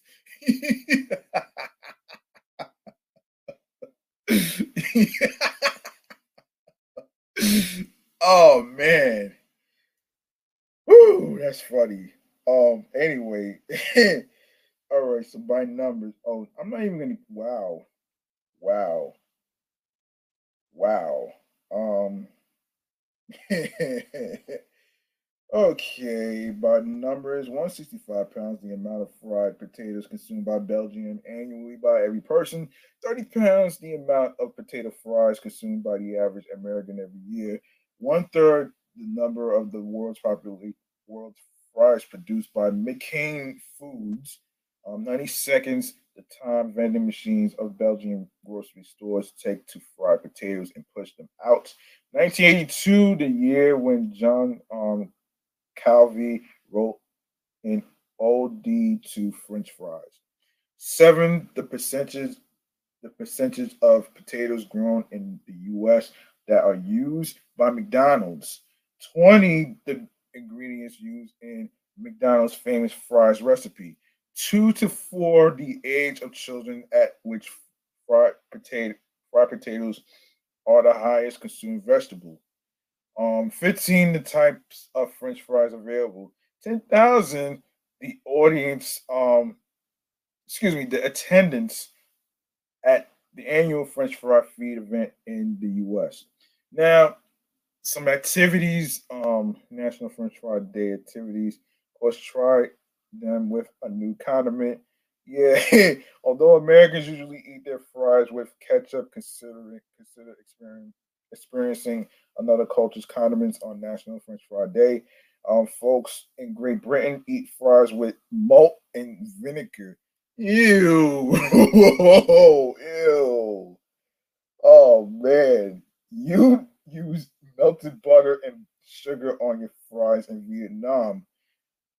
Um, okay, I don't know about the sugar part, but melted butter, melted butter. Melted butter sounds very interesting compared to the sugar part. Um, and who knows? Maybe you'll find a new favorite. Of course, try a new seasoning with your fries. So most people cook their French fries, in salt and leave it at that. But you can sprinkle all kinds of seasonings on French fries, giving them a unique taste. Some people like to use a Cajun seasoning with fries, for example. Find the right seasoning and the blasphemous as it sounds, you might even decide to skip dunking them in ketchup. I always listen, man. I always have French fries with ketchup, man. I'm not dipping them in no Nutella chocolate though, man. Unlike most people, but it's funny how people come up with crazy funny ideas to to come up with like weird food combinations, which is one thing that actually makes me laugh so much though, man. And I can't help it because um, number one, like you know what I'm saying, like like we all need laughter in the world, man. We like humor actually relieves you from stress, folks. You know what I'm saying? Even yoga, even meditation, whatever remedy you use to actually, clear your mind on stuff and what cheers you up, it may work for some people, but it may work for different people as well. So, you know what I'm saying? So, it is what it is, folks. um, anyway, just wanted to get my point out. So let's see. Oh man. So considering making your own fries at home, it's going to be tough to outdo your favorite restaurant's French fries, but you can use National French Fry Day as an excuse to try to make some fries at home. This can be a messy process, especially the frying step, but you can try a few different variations and seasonings this way. And even if you don't succeed, you'll have a much greater appreciation for the fried cooked at your favorite local restaurant. Yes. Oh my God. Wait a minute here. Five delectable facts about French fries. Original name: French fries were originally known as French fried potatoes in the U.S. By the 1930s. The potatoes was dropped. It's in the skin. The skin of potatoes has important nutrients and vitamins that are at times not peeled when making French fries. Higher fat content. Steak fries have lower fat than regular cut French fries. Now I'm not too familiar with steak fries, so I'm not sure, but I'll look at a picture of it. Love me some spuds. The slang term for the potato spud comes from the spade-like tool that is used to harvest the potatoes.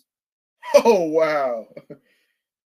Burning off the calories. To burn off calories from consuming a medium-sized order of McDonald's French fries, one will have to bowl for 90 minutes, bicycle for 58 minutes, or engage in the high-impact aerobics for 50 minutes.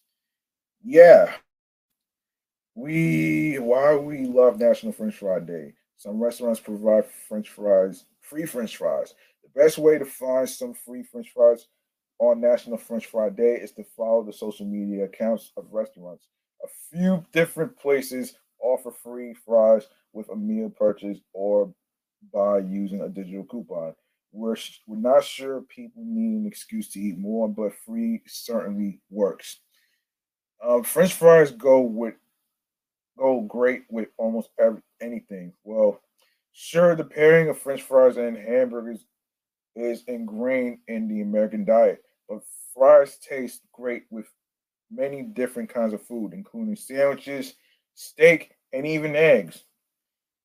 Interesting logic that you would say that. Um, and although most people will dip their French fries in ketchup, which is true, you'll find people also dipping fries in plenty of other condiments, including ranch flavored, ranch flavored salad dressing. Oh man, oh mustard. I tried that once, and even milkshakes. No milkshakes. Milkshakes. No, that I don't know about that one. Milkshakes. I don't know, man.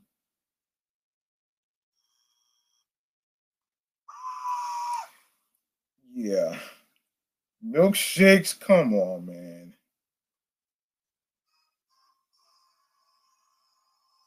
Heck, as strange as it sounds, some people even eat them plain. There are so many variations. The thin French fry sticks, often called shoestring fries, actually, that are popular with fast food restaurants, are the most common type of fries variation, but you can't stop there. There are waffle fries. Whoa, whoa, waffle fries. Wow, steak fries, curly fries. I had that. Crinkle cut fries. I may have had that before. Home fries, yes, and wedge fries. Um, yes. We wouldn't recommend trying every variation on National French Fry Day, but we won't discourage those of you who like a challenge. As far as anything goes, man, yeah. Oh man. So next year is July 13th, of Thursday, Saturday, 2024 in July 2025. Sunday, July 13th, Monday, 2026, July 13th, July 13th, Tuesday, 2027. Woo! Wow. Shocking but interesting, folks. You know what I'm saying? Let's see. What else do we got to talk about here? Yes.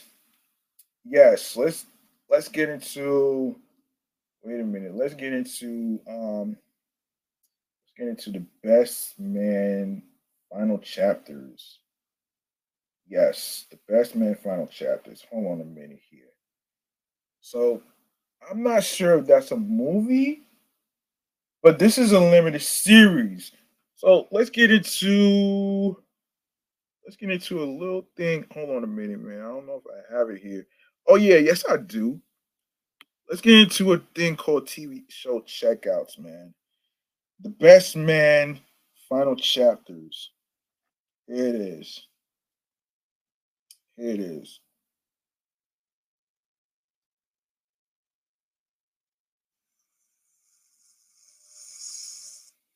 All right. All right. So everybody probably is familiar with the movies of the best men, right?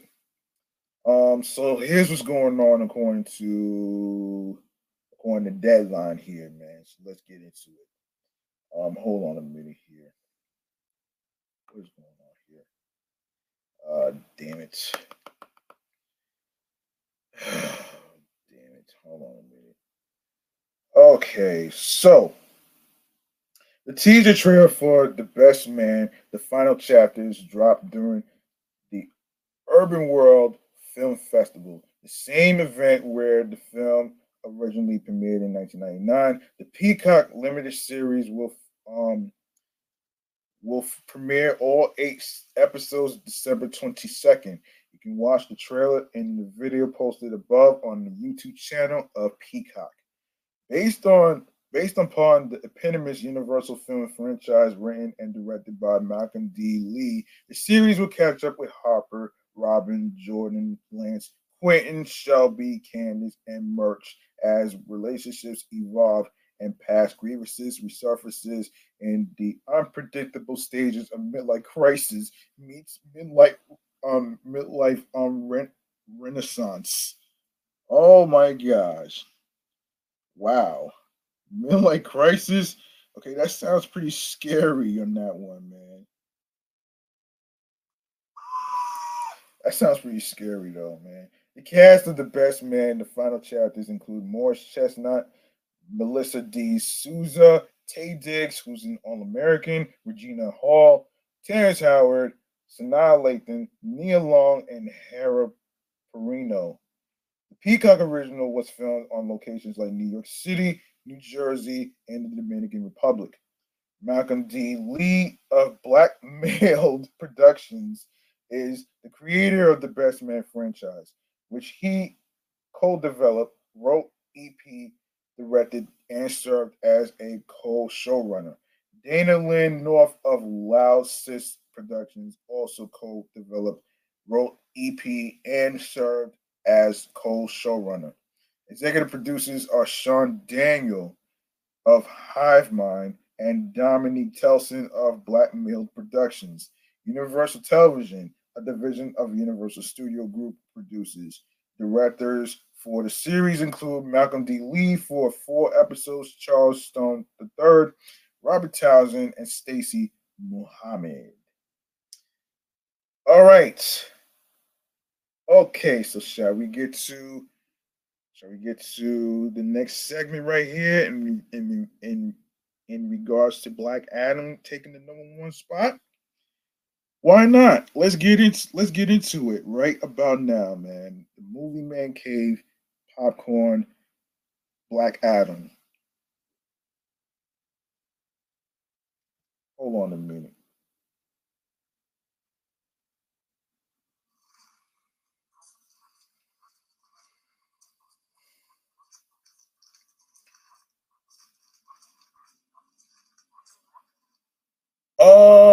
Okay, so yes, here it is. Here it is. All right, so according to the Associated Press, of course, actually, whatever. So Black Adam with the Wayne the Rock Johnson. Actually, hold on. What the hell? Wait. Hold on. Let me get to the thing, man. Hold on. Yes, let's get to that. Hold on a second. So Black Adam, starring Dwayne The Rock Johnson, fronted DC superhero film, kept its hold on the number one spot at the North American box office in its second weekend in years. Down 59% from its launch and facing little new competition, Black Adam added 27.7 million dollars in ticket sales, bringing its domestic total to 111.1 million dollars.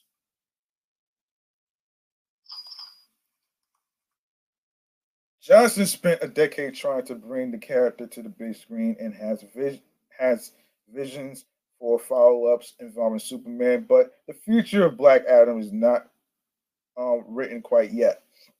Though it's earned $250 million worldwide. Yeah, worldwide. The Warner Brothers film carried um, a hefty price tag of $200 million, not including marketing and promotion costs, and a sequel has not been officially greenlit yet. But big changes are afoot at DC. The studio just announced a new leadership team of Peter Safran and James Gunn, whose love for propping up little known comic book characters is well documented. And on Sunday, Johnson posted a note on his 344 million Instagram followers about the end of the World Press Tour, thanking those who worked behind the scenes to launch our new DC franchise known as Black Adam. Bucking recent romantic comedy trans moviegoers remain curious about Ticket to Paradise, Universal's Julia Roberts, and George Clooney Destination Romp, which fell only 37% in weekend two to claim second place. The genre has not been the most reliable bet at the box office lately, with films like Bros stumbling in theaters, but the star power of Roberts and Clooney is proving hard to resist. Ticket to Paradise added $10 million from 3,692 North American theaters, bringing its domestic total to $33.7 million. Globally, it grossed $119.4 million to date. Horror movies, meanwhile, claimed spots 3 through 5 on the weekend before Halloween. On Monday, Lionsgate's Pray for the Devil opened in third place with $7 million from 2,000 theaters. Wow, like 2,980 theaters. Notably, it is the only of the three horror films that carried a PG-13 rating. The others were R-rated. Paramount's Smile, which is also R-rated, took fourth place in its fifth weekend with another $5.1 million, bringing its domestic total to $92.4 million on a $17 million budget, while Halloween Ends landed in fifth place in its third weekend with $3.8 million. Um, Ends, which has grossed $60.3 million in North America, was released simultaneously on NBC Universal stream service Peacock. Hmm. Um. Okay. This is just another mandate in favor of horror," said Paul Durgarabedian, ComScore's senior media analyst. It's not just about being in October. Horror movies have played well throughout the slamdemic. It's a genre that continues to kill it at the box office time and again. Chinonye,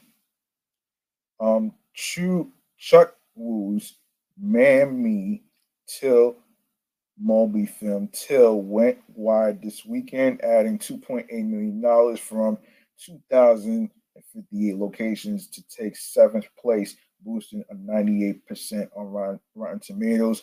The United Artists releasing film has gotten good word of mouth, with much of it centered on Daniel Deadweiler's performance. This weekend also saw the expansion of several notable films like Todd Field's Tar, which expanded to 1,087 theaters nationwide, where it grossed $1 million and landed in 10th place. Oh man. Kate Blanchett's performance as a renowned composer and conductor won her a top acting prize from the Venice Film Festival last month. Another Venice winner, the Banshees of Inis Inisherin, excuse me. The Banshees of Inisherin widened to 58 theaters and 12 new markets over the weekend. The Martin McDowell um, film starring Colin Farrell and Brandon Gleeson earned $540,000.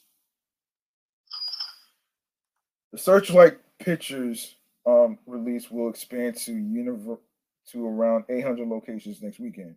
Charlotte Wells at the Sun expanded to 17 locations, where it earned $75,242, bringing its cumulative grosses to 166,030.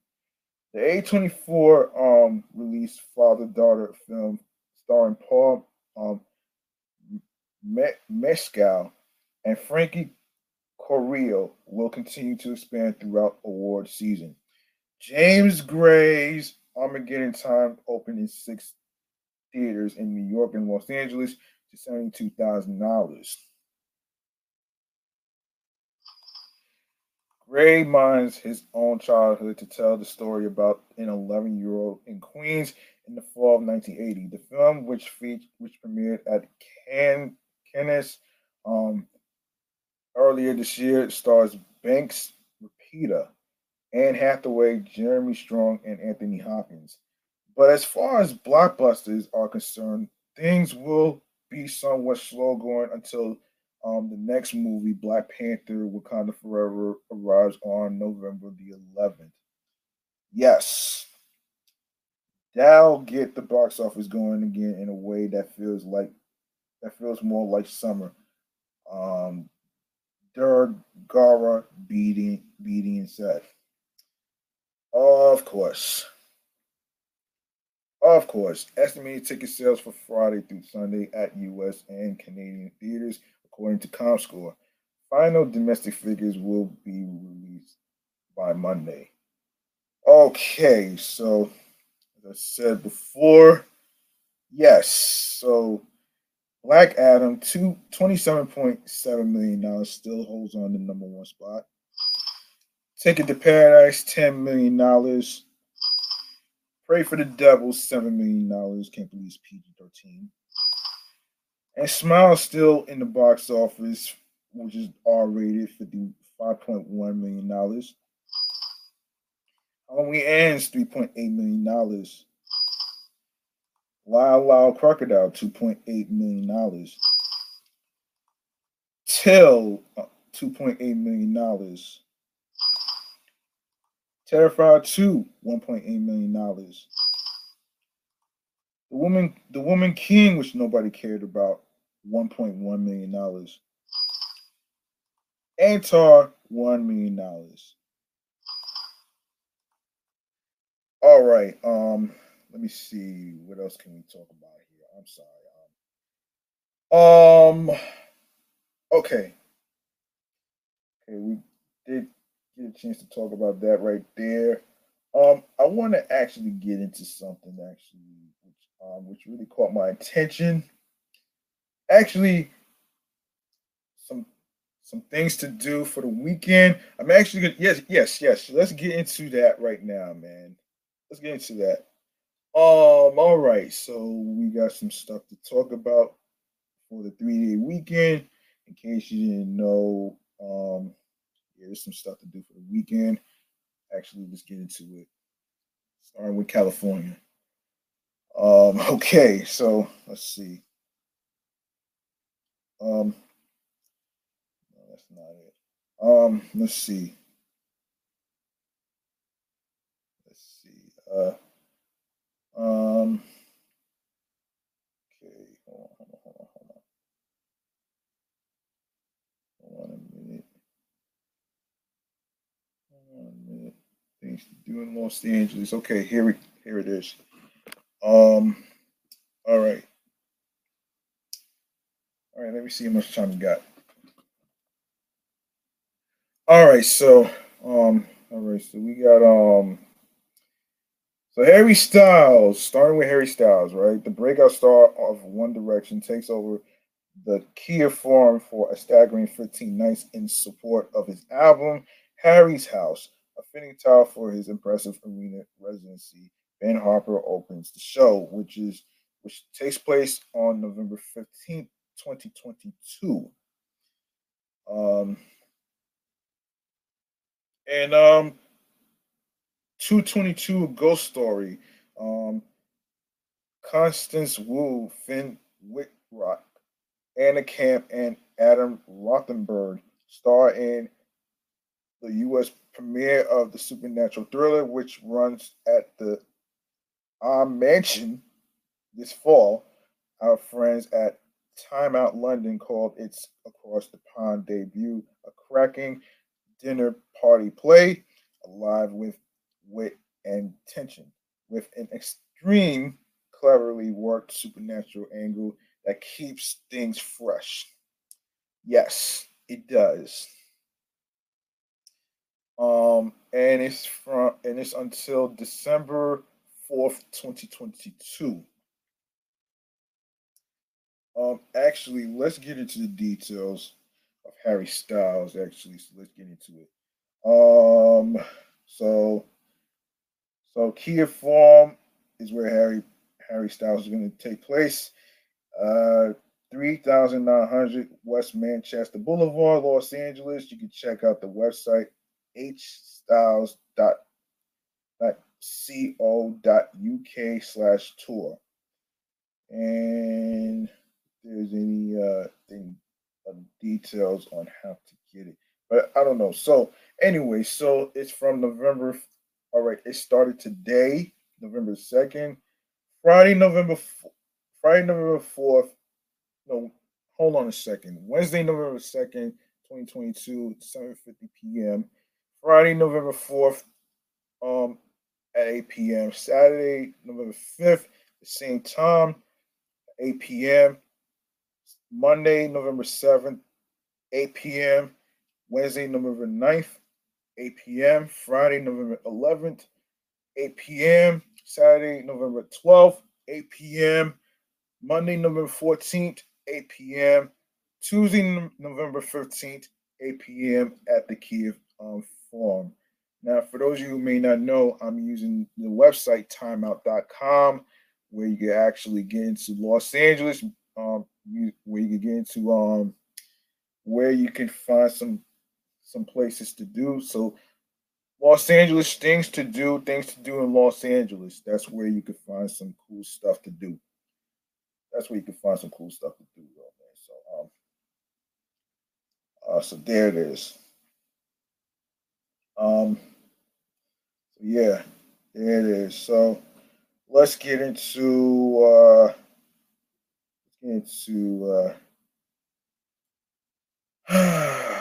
man. Let's see. Let's see. We got some interesting stuff to get to. We got all this stuff, man. This is just some leftover Halloween stuff. Let's see. So let's see. Um, I'm trying to pick some fun stuff, not boring stuff. So let's get to try to look for some fun stuff for you folks to look at. Okay, in total, so it's from November 5th to November 6th. That's a Saturday through Sunday. Browse a pair of home goods, art, beauty supplies, and food from over 100 BIPOC makers at this LA River adjacent market. Yeah, and by the way, man, you can purchase the tickets for Harry Styles, as I mentioned, the time and location and stuff. Yeah, you can check that out on timeout.com/Los Angeles/, Harry Styles, and you get the gist of this. Anyway, so Frankie, Los Angeles is the location, 300 South Mission Road, Los Angeles, 90033. Prices between $10 for the weekend pass. $10 weekend pass is $16. Opening hours is 10 a.m. to 5 p.m. Dates and times: November 5th, 10 a.m. Sunday, November 6th, 10 a.m. And you can go to the website for more information. Is intodo.us. All right. Um, okay. I'm gonna do. Let me see. I'm gonna do. Let's see. Oh man, Crafttober. Oh wow. This all ages Oktoberfest inspired fest celebration hosted on the field at the Rose Bowl will feature over 20 Southern California craft breweries as well as traditional Bavarian foods like pretzels and bratwurst. Okay. Spend an afternoon enjoying unlimited pours of craft beer and kombucha from the 5-ounce tasting glass included with each ticket. Okay. um. Yes. So Rose Bowl Stadium, 1001 Rose Bowl Drive, Los Angeles, California. Crafttoberfest Los Angeles.com is the website for more information. You can check that out. And November 5th, um, the time starts at 12:30 p.m. Let me see what the hell's going on with this shit. I'm sorry. And the price is $45, folks. All right. So let's see what the hell's going on with this damn thing. Sorry. Let me get this out the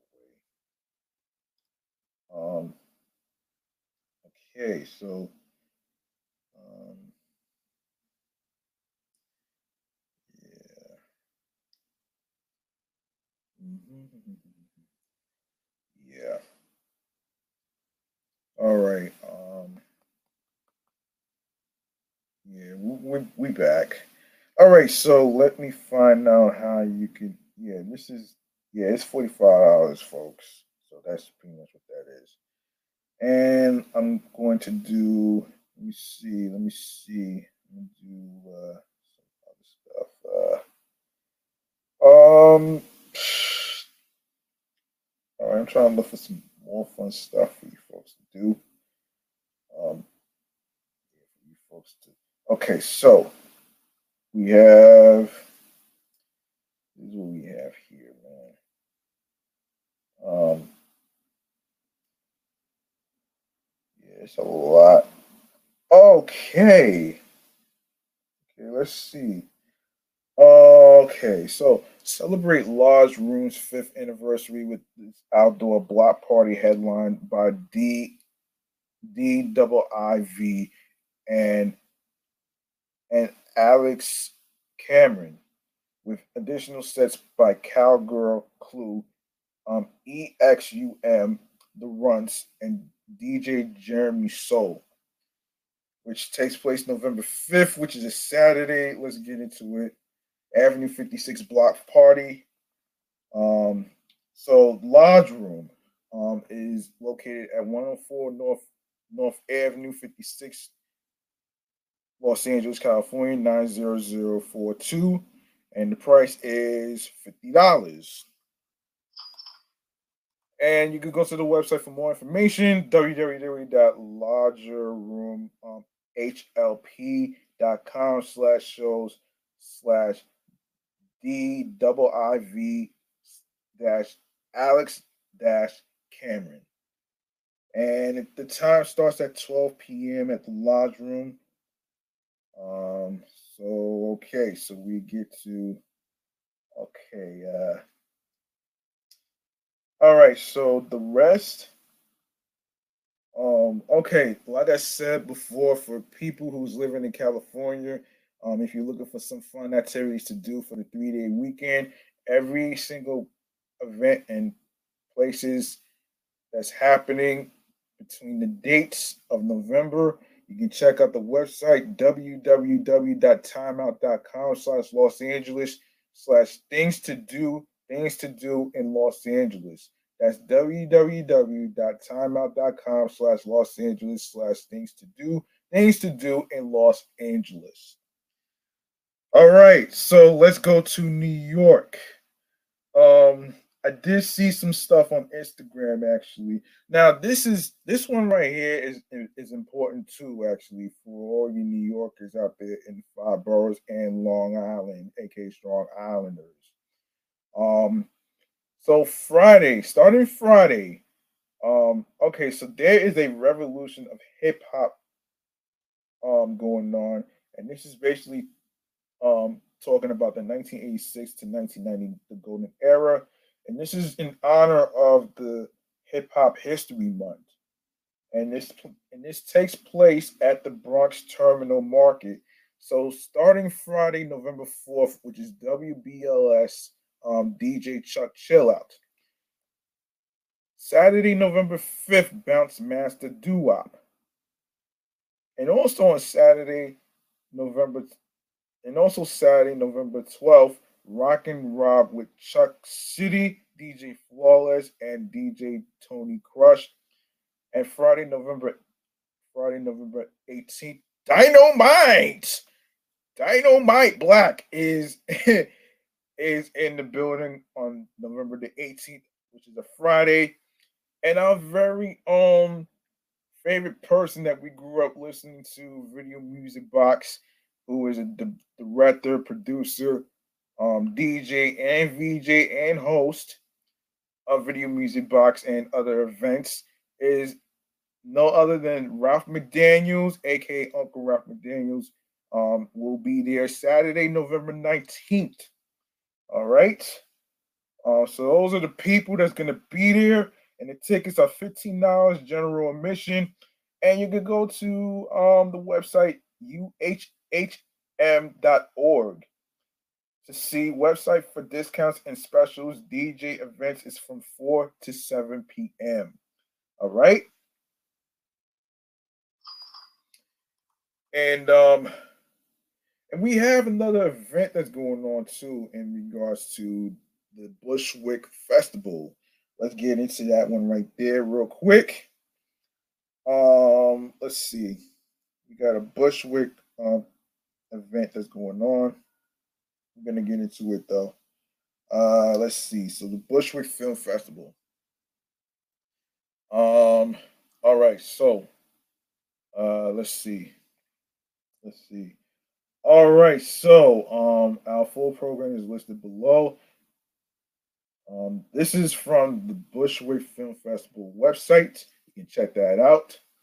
Um, all right, so here's what's going on here. So the BFF Metaverse Experience, it started from November the 1st and it goes to November the 7th, which is at 1 p.m. Um, Yeah, one November 1st to this to November 7th. Audiences can beam into the metaverse each year. We partner with Low Key Giant to create an exotic virtual world filled with whimsical avatars and nearly endless NFT and digital media content. Be prepared to open your mind, set your mood dial to play, and get ready for the 15th annual Bushwick Film Festival Metaverse Experience. Low Key Giant is a digital media outlet focused on NFT, crypto, creativity, culture, and community. Now, so from this happened. Okay, so November 1st to the 2nd, which is today actually. So of course you can join us at the 15th annual Bushwick Film Festival opening night reception presented by Spectrum. Come celebrate and the spirit of independent cinema in Bushwick. Good people, good music, and good vibes. Complimentary specialty cocktails by Johnny Walker, the official spirit sponsor of the 15th BFF. Limited tickets for the public are available. Yeah, yeah, yeah. Okay, so also what's happening here is future narrative whispers of war when Khalil, a primary school teacher in Berlin, gets hold of war images from his Kurdish hometown of Sizra. Um, he believes to recognize his long lost sister in the blurry material. Also, what's going on here? This is crazy. And on the third, which is tomorrow, shorts block Dear Mama, short films that explore the ever complicated narratives that emerge from mother and child relationships. Um, yes. And also, what's happening on Thursday is featured documentary "The Sun Rises in the East." The Sun Rises in the East chronicles the birth, rise, and legacy of the East, a Pan African cultural organization founded in 1969 by teens and young adults in Bedford Stuyvesant, Brooklyn. Also happening on the third. Hold on a second. So the time for feature documentary, The Sun Rises in the East is from 5:30 p.m. to 6:45 p.m. And the other one I just read is hold on a minute is it's from 1 p.m. to 2:45 p.m. The other one is Shorts Block Kindred Spirits, which is from 3:15 to 5 p.m. on November the 3rd. Also happening on November the 3rd, which starts from 7 p.m. No, excuse me, 7:10 p.m. to 8:55 p.m., which is feature narrative August at 22. Cal, a floundering actress, must reevaluate her priorities when she discovers that her childhood soulmate Jacob has a serious girlfriend, Emily. Feeling unfulfilled by disappointing auditions, pressure to succeed, whatever that means, and failed attempts to reconnect with Jacob, Cal seeks a new companion in M. As Cal gets swept up in her exciting new social life, she begins neglecting her best friend Bobby, who is becoming increasingly concerned about her rapidly changing focus. As Bobby and Cal's friendship dis dis in, dis disintegrates, disintegrates. Um, so does Cal's sense of self. Meanwhile, her relationship with M develops in unexpected and incendiary ways. Of course, short block killer thrillers also starts at 9:05 p.m. to 10:45 p.m. Also happening on November 3rd. Short films that get your blood pumping. Another one is from okay, so Friday, November 4th, 2022, 1 p.m. to 2:45 p.m. Shorts block coming of age, a collection of films about just trying to figure it out, and and of course another one on Friday, November 4th, is from 3:05 p.m. to 5 p.m. Shorts block crossing borders, short films that explore the possibilities of cross cultural, emotional, physical, and metaphorical venturing. No, also on the 4th of Friday, which is featured documentary Song of the Cicada. 5:25 to 7 p.m. is the start time and end time. A decade in the making, this documentary chronicles the musings and lifestyle of an eccentric mortician with an attraction to the forbidden living in the coastal town of Galveston, Texas. Uh, Also happening on Friday, featuring narrative Sidando Also I son and daughter. So the in the Bolivian um T Titicaca Lake. Oh man. 10-year-old Lucia faces a range of new conflicting emotions when her father leaves for the capital, La Paz. Also happening on Friday is from 9:25 to 11:30 p.m. Let me see if I read that one. Also 7:25 to 9 p.m. is the feature narrative. Feature narrative out of breath of a normal day for out of work after Jean Michael turns upside down when a confrontation with a racist police officer leaves the cop dead and Jean Michael is on the run. Yes, so that's 9:25 to 11:30 p.m.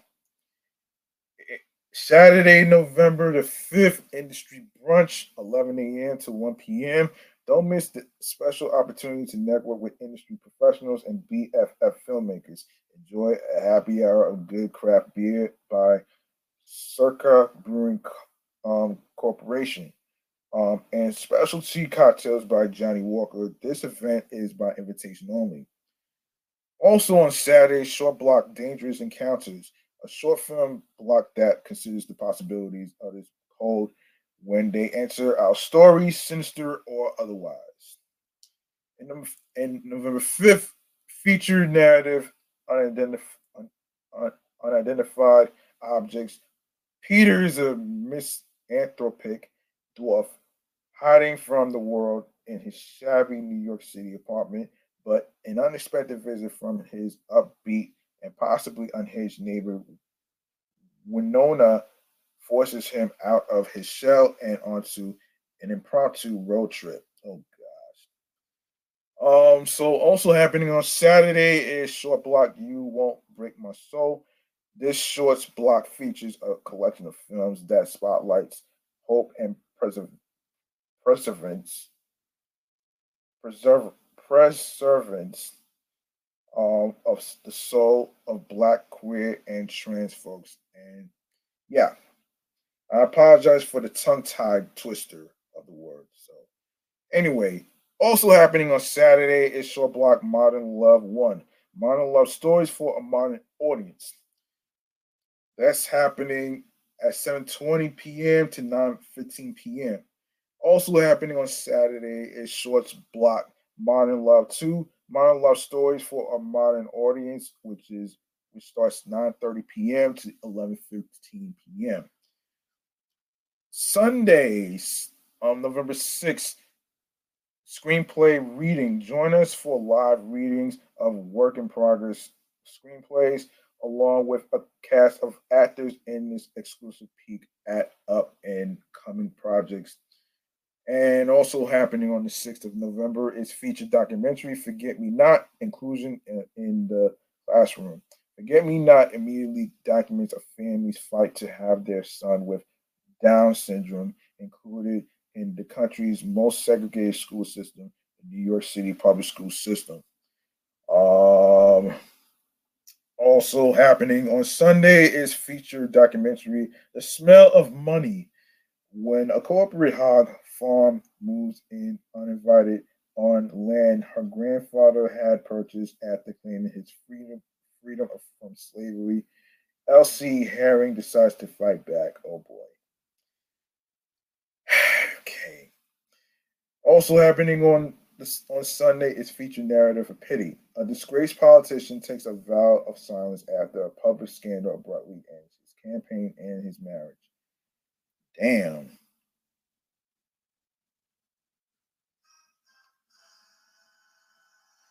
And also happening on Sunday, of course, it's that starts 7:40 to 9:30 p.m. Feature narrative. Do not hesitate.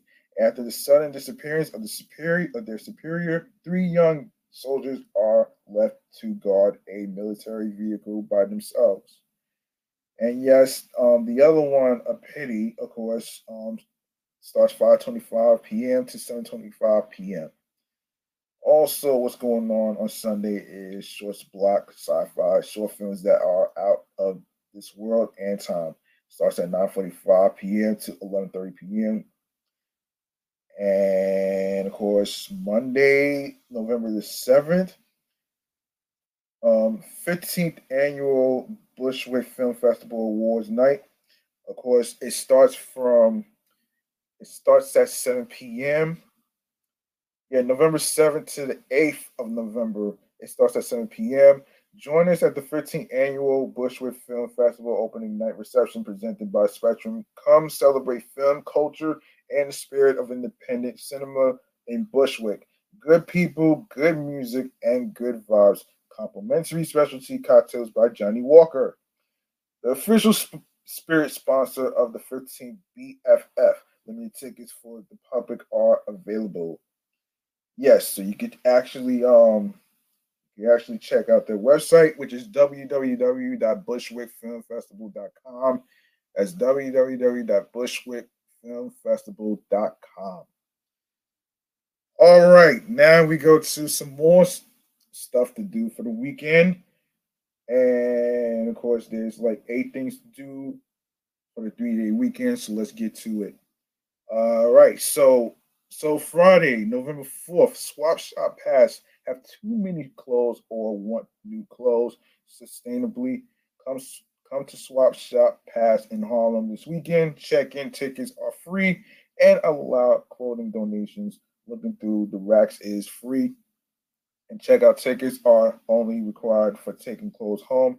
Swap and take amounts don't Swap and take amounts don't have to be equal. The limit to take is 10 items. Checkout tickets can be purchased here for $12.24. The swap is happening from 10 a.m. to 4 p.m. and the location is 1795 Lexington Avenue, Manhattan, New York. Also happening on Friday is Boy Part screening and party. Keep the spooky season party going this weekend. The cast of the new queer horror short film based on the novel Boy Parts are hosting a screening and after party. The after party features live performances, which will be announced soon, and a dance party. The event begins at 9:30 p.m. and it ends late in the night. Tickets start at 12,024 and can be purchased on eventbrite.com, located at 1114 DeKalb Avenue in Brooklyn, New York. Saturday, November 5th, um, FAD Market at Empire Stores. The ever shifting FAD Market is now in Brooklyn. This pop up feature over 30 distinct local vendors and artisans showing products you can't get anywhere else. A wide range of products includes clothing, handcraft skincare, delicately made jewelry, food, tableware, and more. The market encourages patrons to explore the Dumbo area after shopping. The pop up shop is open from 11 a.m. to 6 p.m. and it's free to get into. And the location is 53-83 Water Street, Brooklyn, New York. Water Street. Oh, shit. Oh, man. And another event that's happening on Saturday is a Miracle in the Making Art Fair. Come support local artists and buy some unique pieces for your home and collections.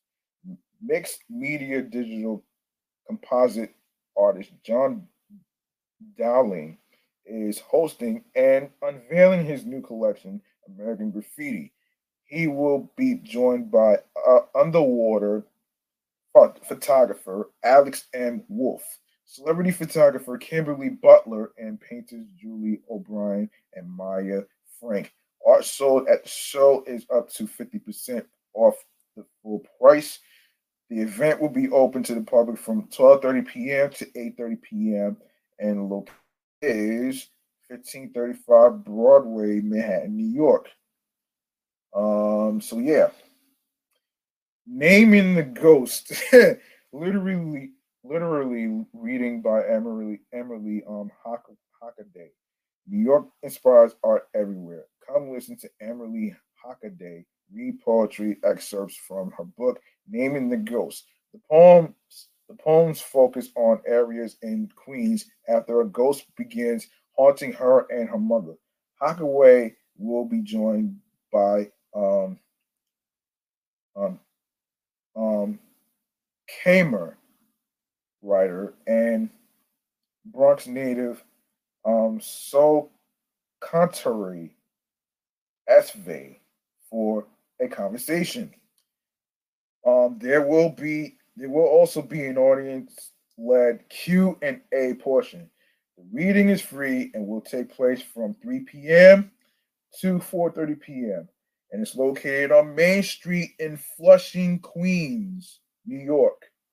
All right, folks.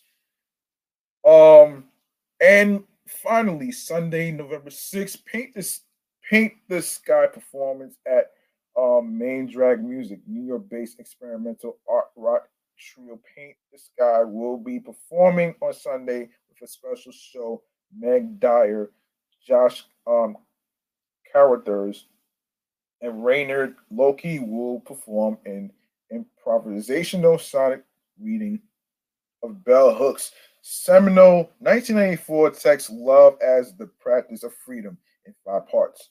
The Warden Tears Ensemble will play a set afterwards. Doors will be open at 3 p.m. and there is a suggested donation of $10 to attend. You can reserve your spot on the main Drag Music Facebook page. And of course, the location is 50 South First Street in Brooklyn, New York. Intuitive collage. Come take a break and collage. Guided by Laura Temple, the experience allows people to connect through a few hours of relaxation, self expression, and art. Sounds pretty good.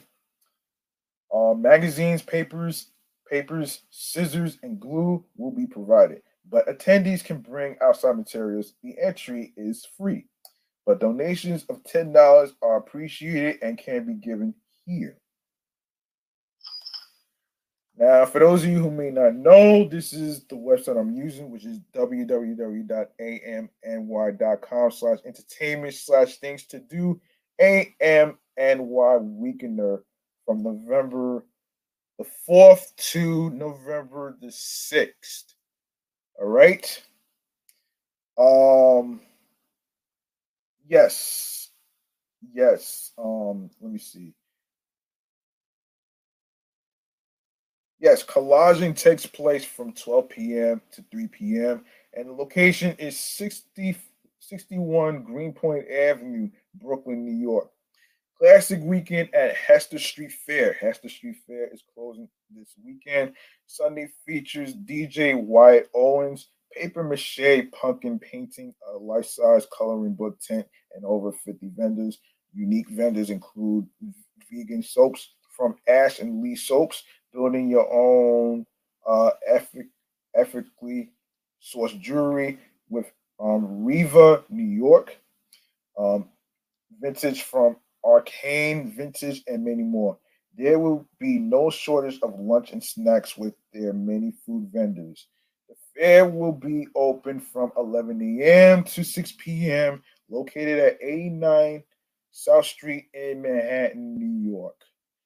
So that's all the locations on fun things to do on a 3-day weekend. I do this every Wednesday. So yeah, there you have it right there, man. There you have it. All right, so that's gonna do it for this episode right here. You like to make a charitable donation to my Cash App so you can support this show right here, which reached over 200 episodes, which now we are up to 203 right now, including this one being recorded. The Cash App is $ G Money Stacks 555. That's capital G, lowercase MONEY, capital S, lowercase TACKZ 555. It's not about having a lot of money from a rich family. It's all about doing the best you can on whatever amount of money you decide to do that you are comfortable with and desire will be appreciated. And now we're gonna go to a little thing that I like to call stream choices on the go, man. That's where I actually inform you where you can actually listen to the episodes of this podcast right here. This New York podcast right here on every streaming platform. So here we go. You know what to do, folks, man. You like what you heard based on the topics that are serious and funny and all that other stuff. All you need to do is go ahead and follow Off the Meat Rat Chains New York podcast on Facebook and Instagram with the same username, alongside with my other two shows on the gram, which is Excellent Fun Vibrant Talks podcast. Also, Meticulous Vibe Juice podcast, the review show, will be there as well as myself. You can follow your homie right here, G Money Stacks, on the gram. My primary handle is G Money Stacks 555 in Queens, New York. Don't forget to turn your notifications on when each episode is going to be dropping. Episode 203 will be dropped on Friday. All right. Um, also, also, um, also, you can leave a voice message for me, and if you have any questions, you can DM it to me at gmoneystacks 555, and also you can go to the link in bio where it says linktree/gmoneystacks 555. That's where you can see all the audio streaming platforms that's already there. I'm gonna get to it right now, actually. So basically, you can leave a voice message on anchor.fm/gmoneystacks555 on there. Of course, you can.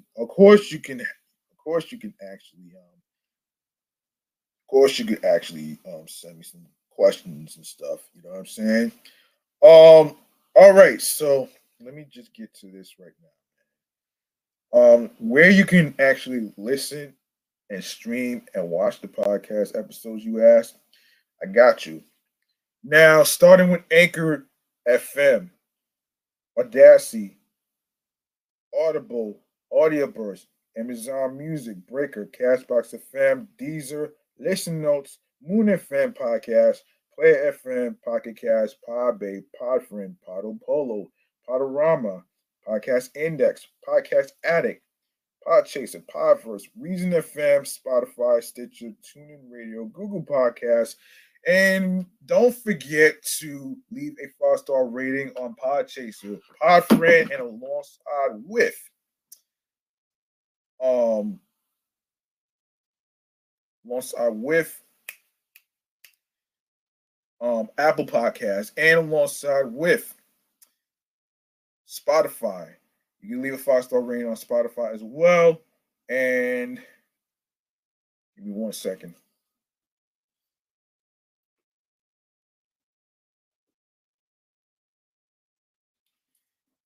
All right.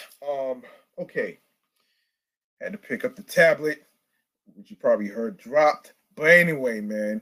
Also, you can listen to Off the Meat Rat Chains New York podcast episodes on Radio Public and alongside with iHeartRadio, the number one app for music, radio, and podcasts, and you don't need a credit card or debit card to actually download the app. All right. These apps that I just mentioned, you can download it onto your iPhones, your Android phones, your iPads, and your Android tablets as well. So that way you can get an idea on where you can see and hear these episodes. And by the way, you can also follow my other shows that's also on iHeartRadio, which is Excellent Fun Vibrant Talks podcast, the Sports Edition show, and of course you can follow my other show, which has 94 episodes so far, which is Meticulous Vibe Juice podcast review show, and I just and episode 37 will be dropped tomorrow for Excellent Fun Vibrant Talks podcast, the review, not the review show, but the sports show. You know what I'm saying? And of course, don't forget to make sure to grab that subscribe button for me on the YouTube channel page of G Money Stacks 555. Make sure you click on that noni bell so you can be reminded when the show goes in the air via live stream alongside with the time of the recording. Leave a like and a comment along with the episodes and topics. More video content, upcoming episodes, previous and latest episodes. And of course, don't forget to download these episodes, share the episodes, share the videos. Be sure to listen, stream, and watch these episodes as you catch up. Make sure you basically tell a friend to another friend, spread the word. Word of mouth is important, and of course, you can share the podcast along with the link that says linktree/gmoneystax555 with your husbands, wives, boyfriends, girlfriends, your friends, the people you cool with from work, and all that great, and everybody else on there. Yeah, that's gonna do it for me. I'm G Money Stacks. Thank you very much for tuning in and hanging out with me on the 203rd episode titled Hunger Rectomy, which is a Snickers reference, which is a reference for Snickers candy bar, man. You know what I'm saying? That's why I had to fill you in on the Snickerdoodle. Well, the Snickerdoodle is pretty good too, man. You know what I mean? Yes, you can make a Snickerdoodle. Yes, I just did that one a couple minutes ago. So that way, get an idea how to make a Snickerdoodle. Um, cooking with the Snicker candy bar bites. All right, so don't forget to don't forget that the grind doesn't stop. If you want something, hard work pay, you got to work hard and earn it. New York wasn't built in a day. And on top of that, follow your goals and dreams and find something that makes you happy mentally, physically, and spiritually that's actually therapeutic. And for the most part, the most important thing is to find your voice, be confident in what you do, even if you stumble on a few words or a person's name or whatever case scenario may be. You don't have to worry about being you don't have to worry about being shamed or you know and ridiculed and condemned and belittled by all means, because first of all, sometimes you're not gonna always get everything right.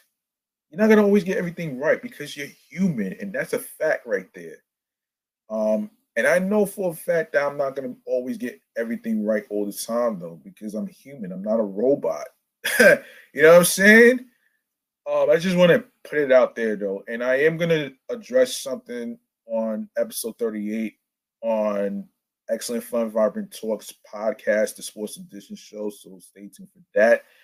Um, and And the most important thing here is to actually, you know, be on your P's and Q's. Also, look for something that gets you into your zone as far as inspiration and motivation, and alongside with tunnel vision. All right. I'm out of here. I'm off this shit. Thank you very much for listening and hanging out with me. I'll be back next time in the next episode where I actually talk about what went down with Quake with Takeoff and the passing of Takeoff and other information that just came out and stuff, and along with other topics in the next episode. So stay tuned for that one right there. And I'm gonna be out of here, man. Peace and one love. And I hope y'all have a good night, folks. Be careful, take care of one another, and and yeah, have a good night, folks.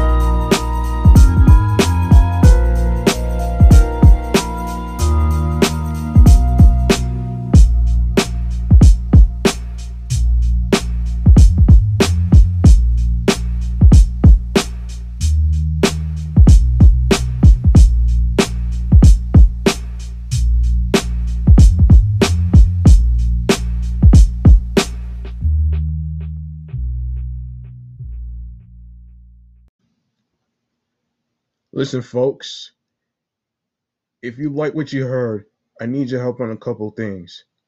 If you like to support Off the Meat Rack Chains New York podcast, you can show some love by following the show on Facebook and Instagram with the same name at Off the Meat Rat Chains NY Podcast. OFFTHEMEATRACKCHAINZNYPODCAST, alongside with my primary Instagram handle, G Money Stacks 555 in Queens, New York. And go to the YouTube channel, G Money Stacks 555. Be sure to click the subscribe button.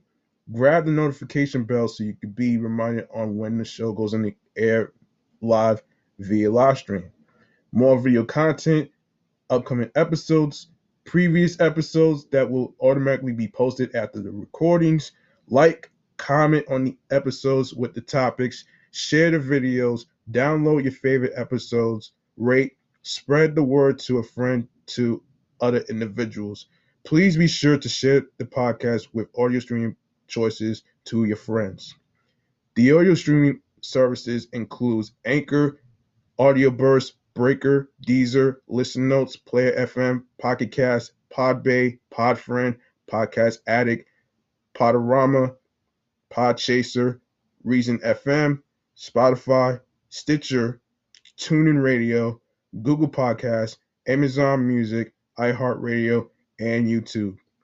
I'm G Money Stacks, and thank you, listeners and watchers, for tuning into the podcast. One love.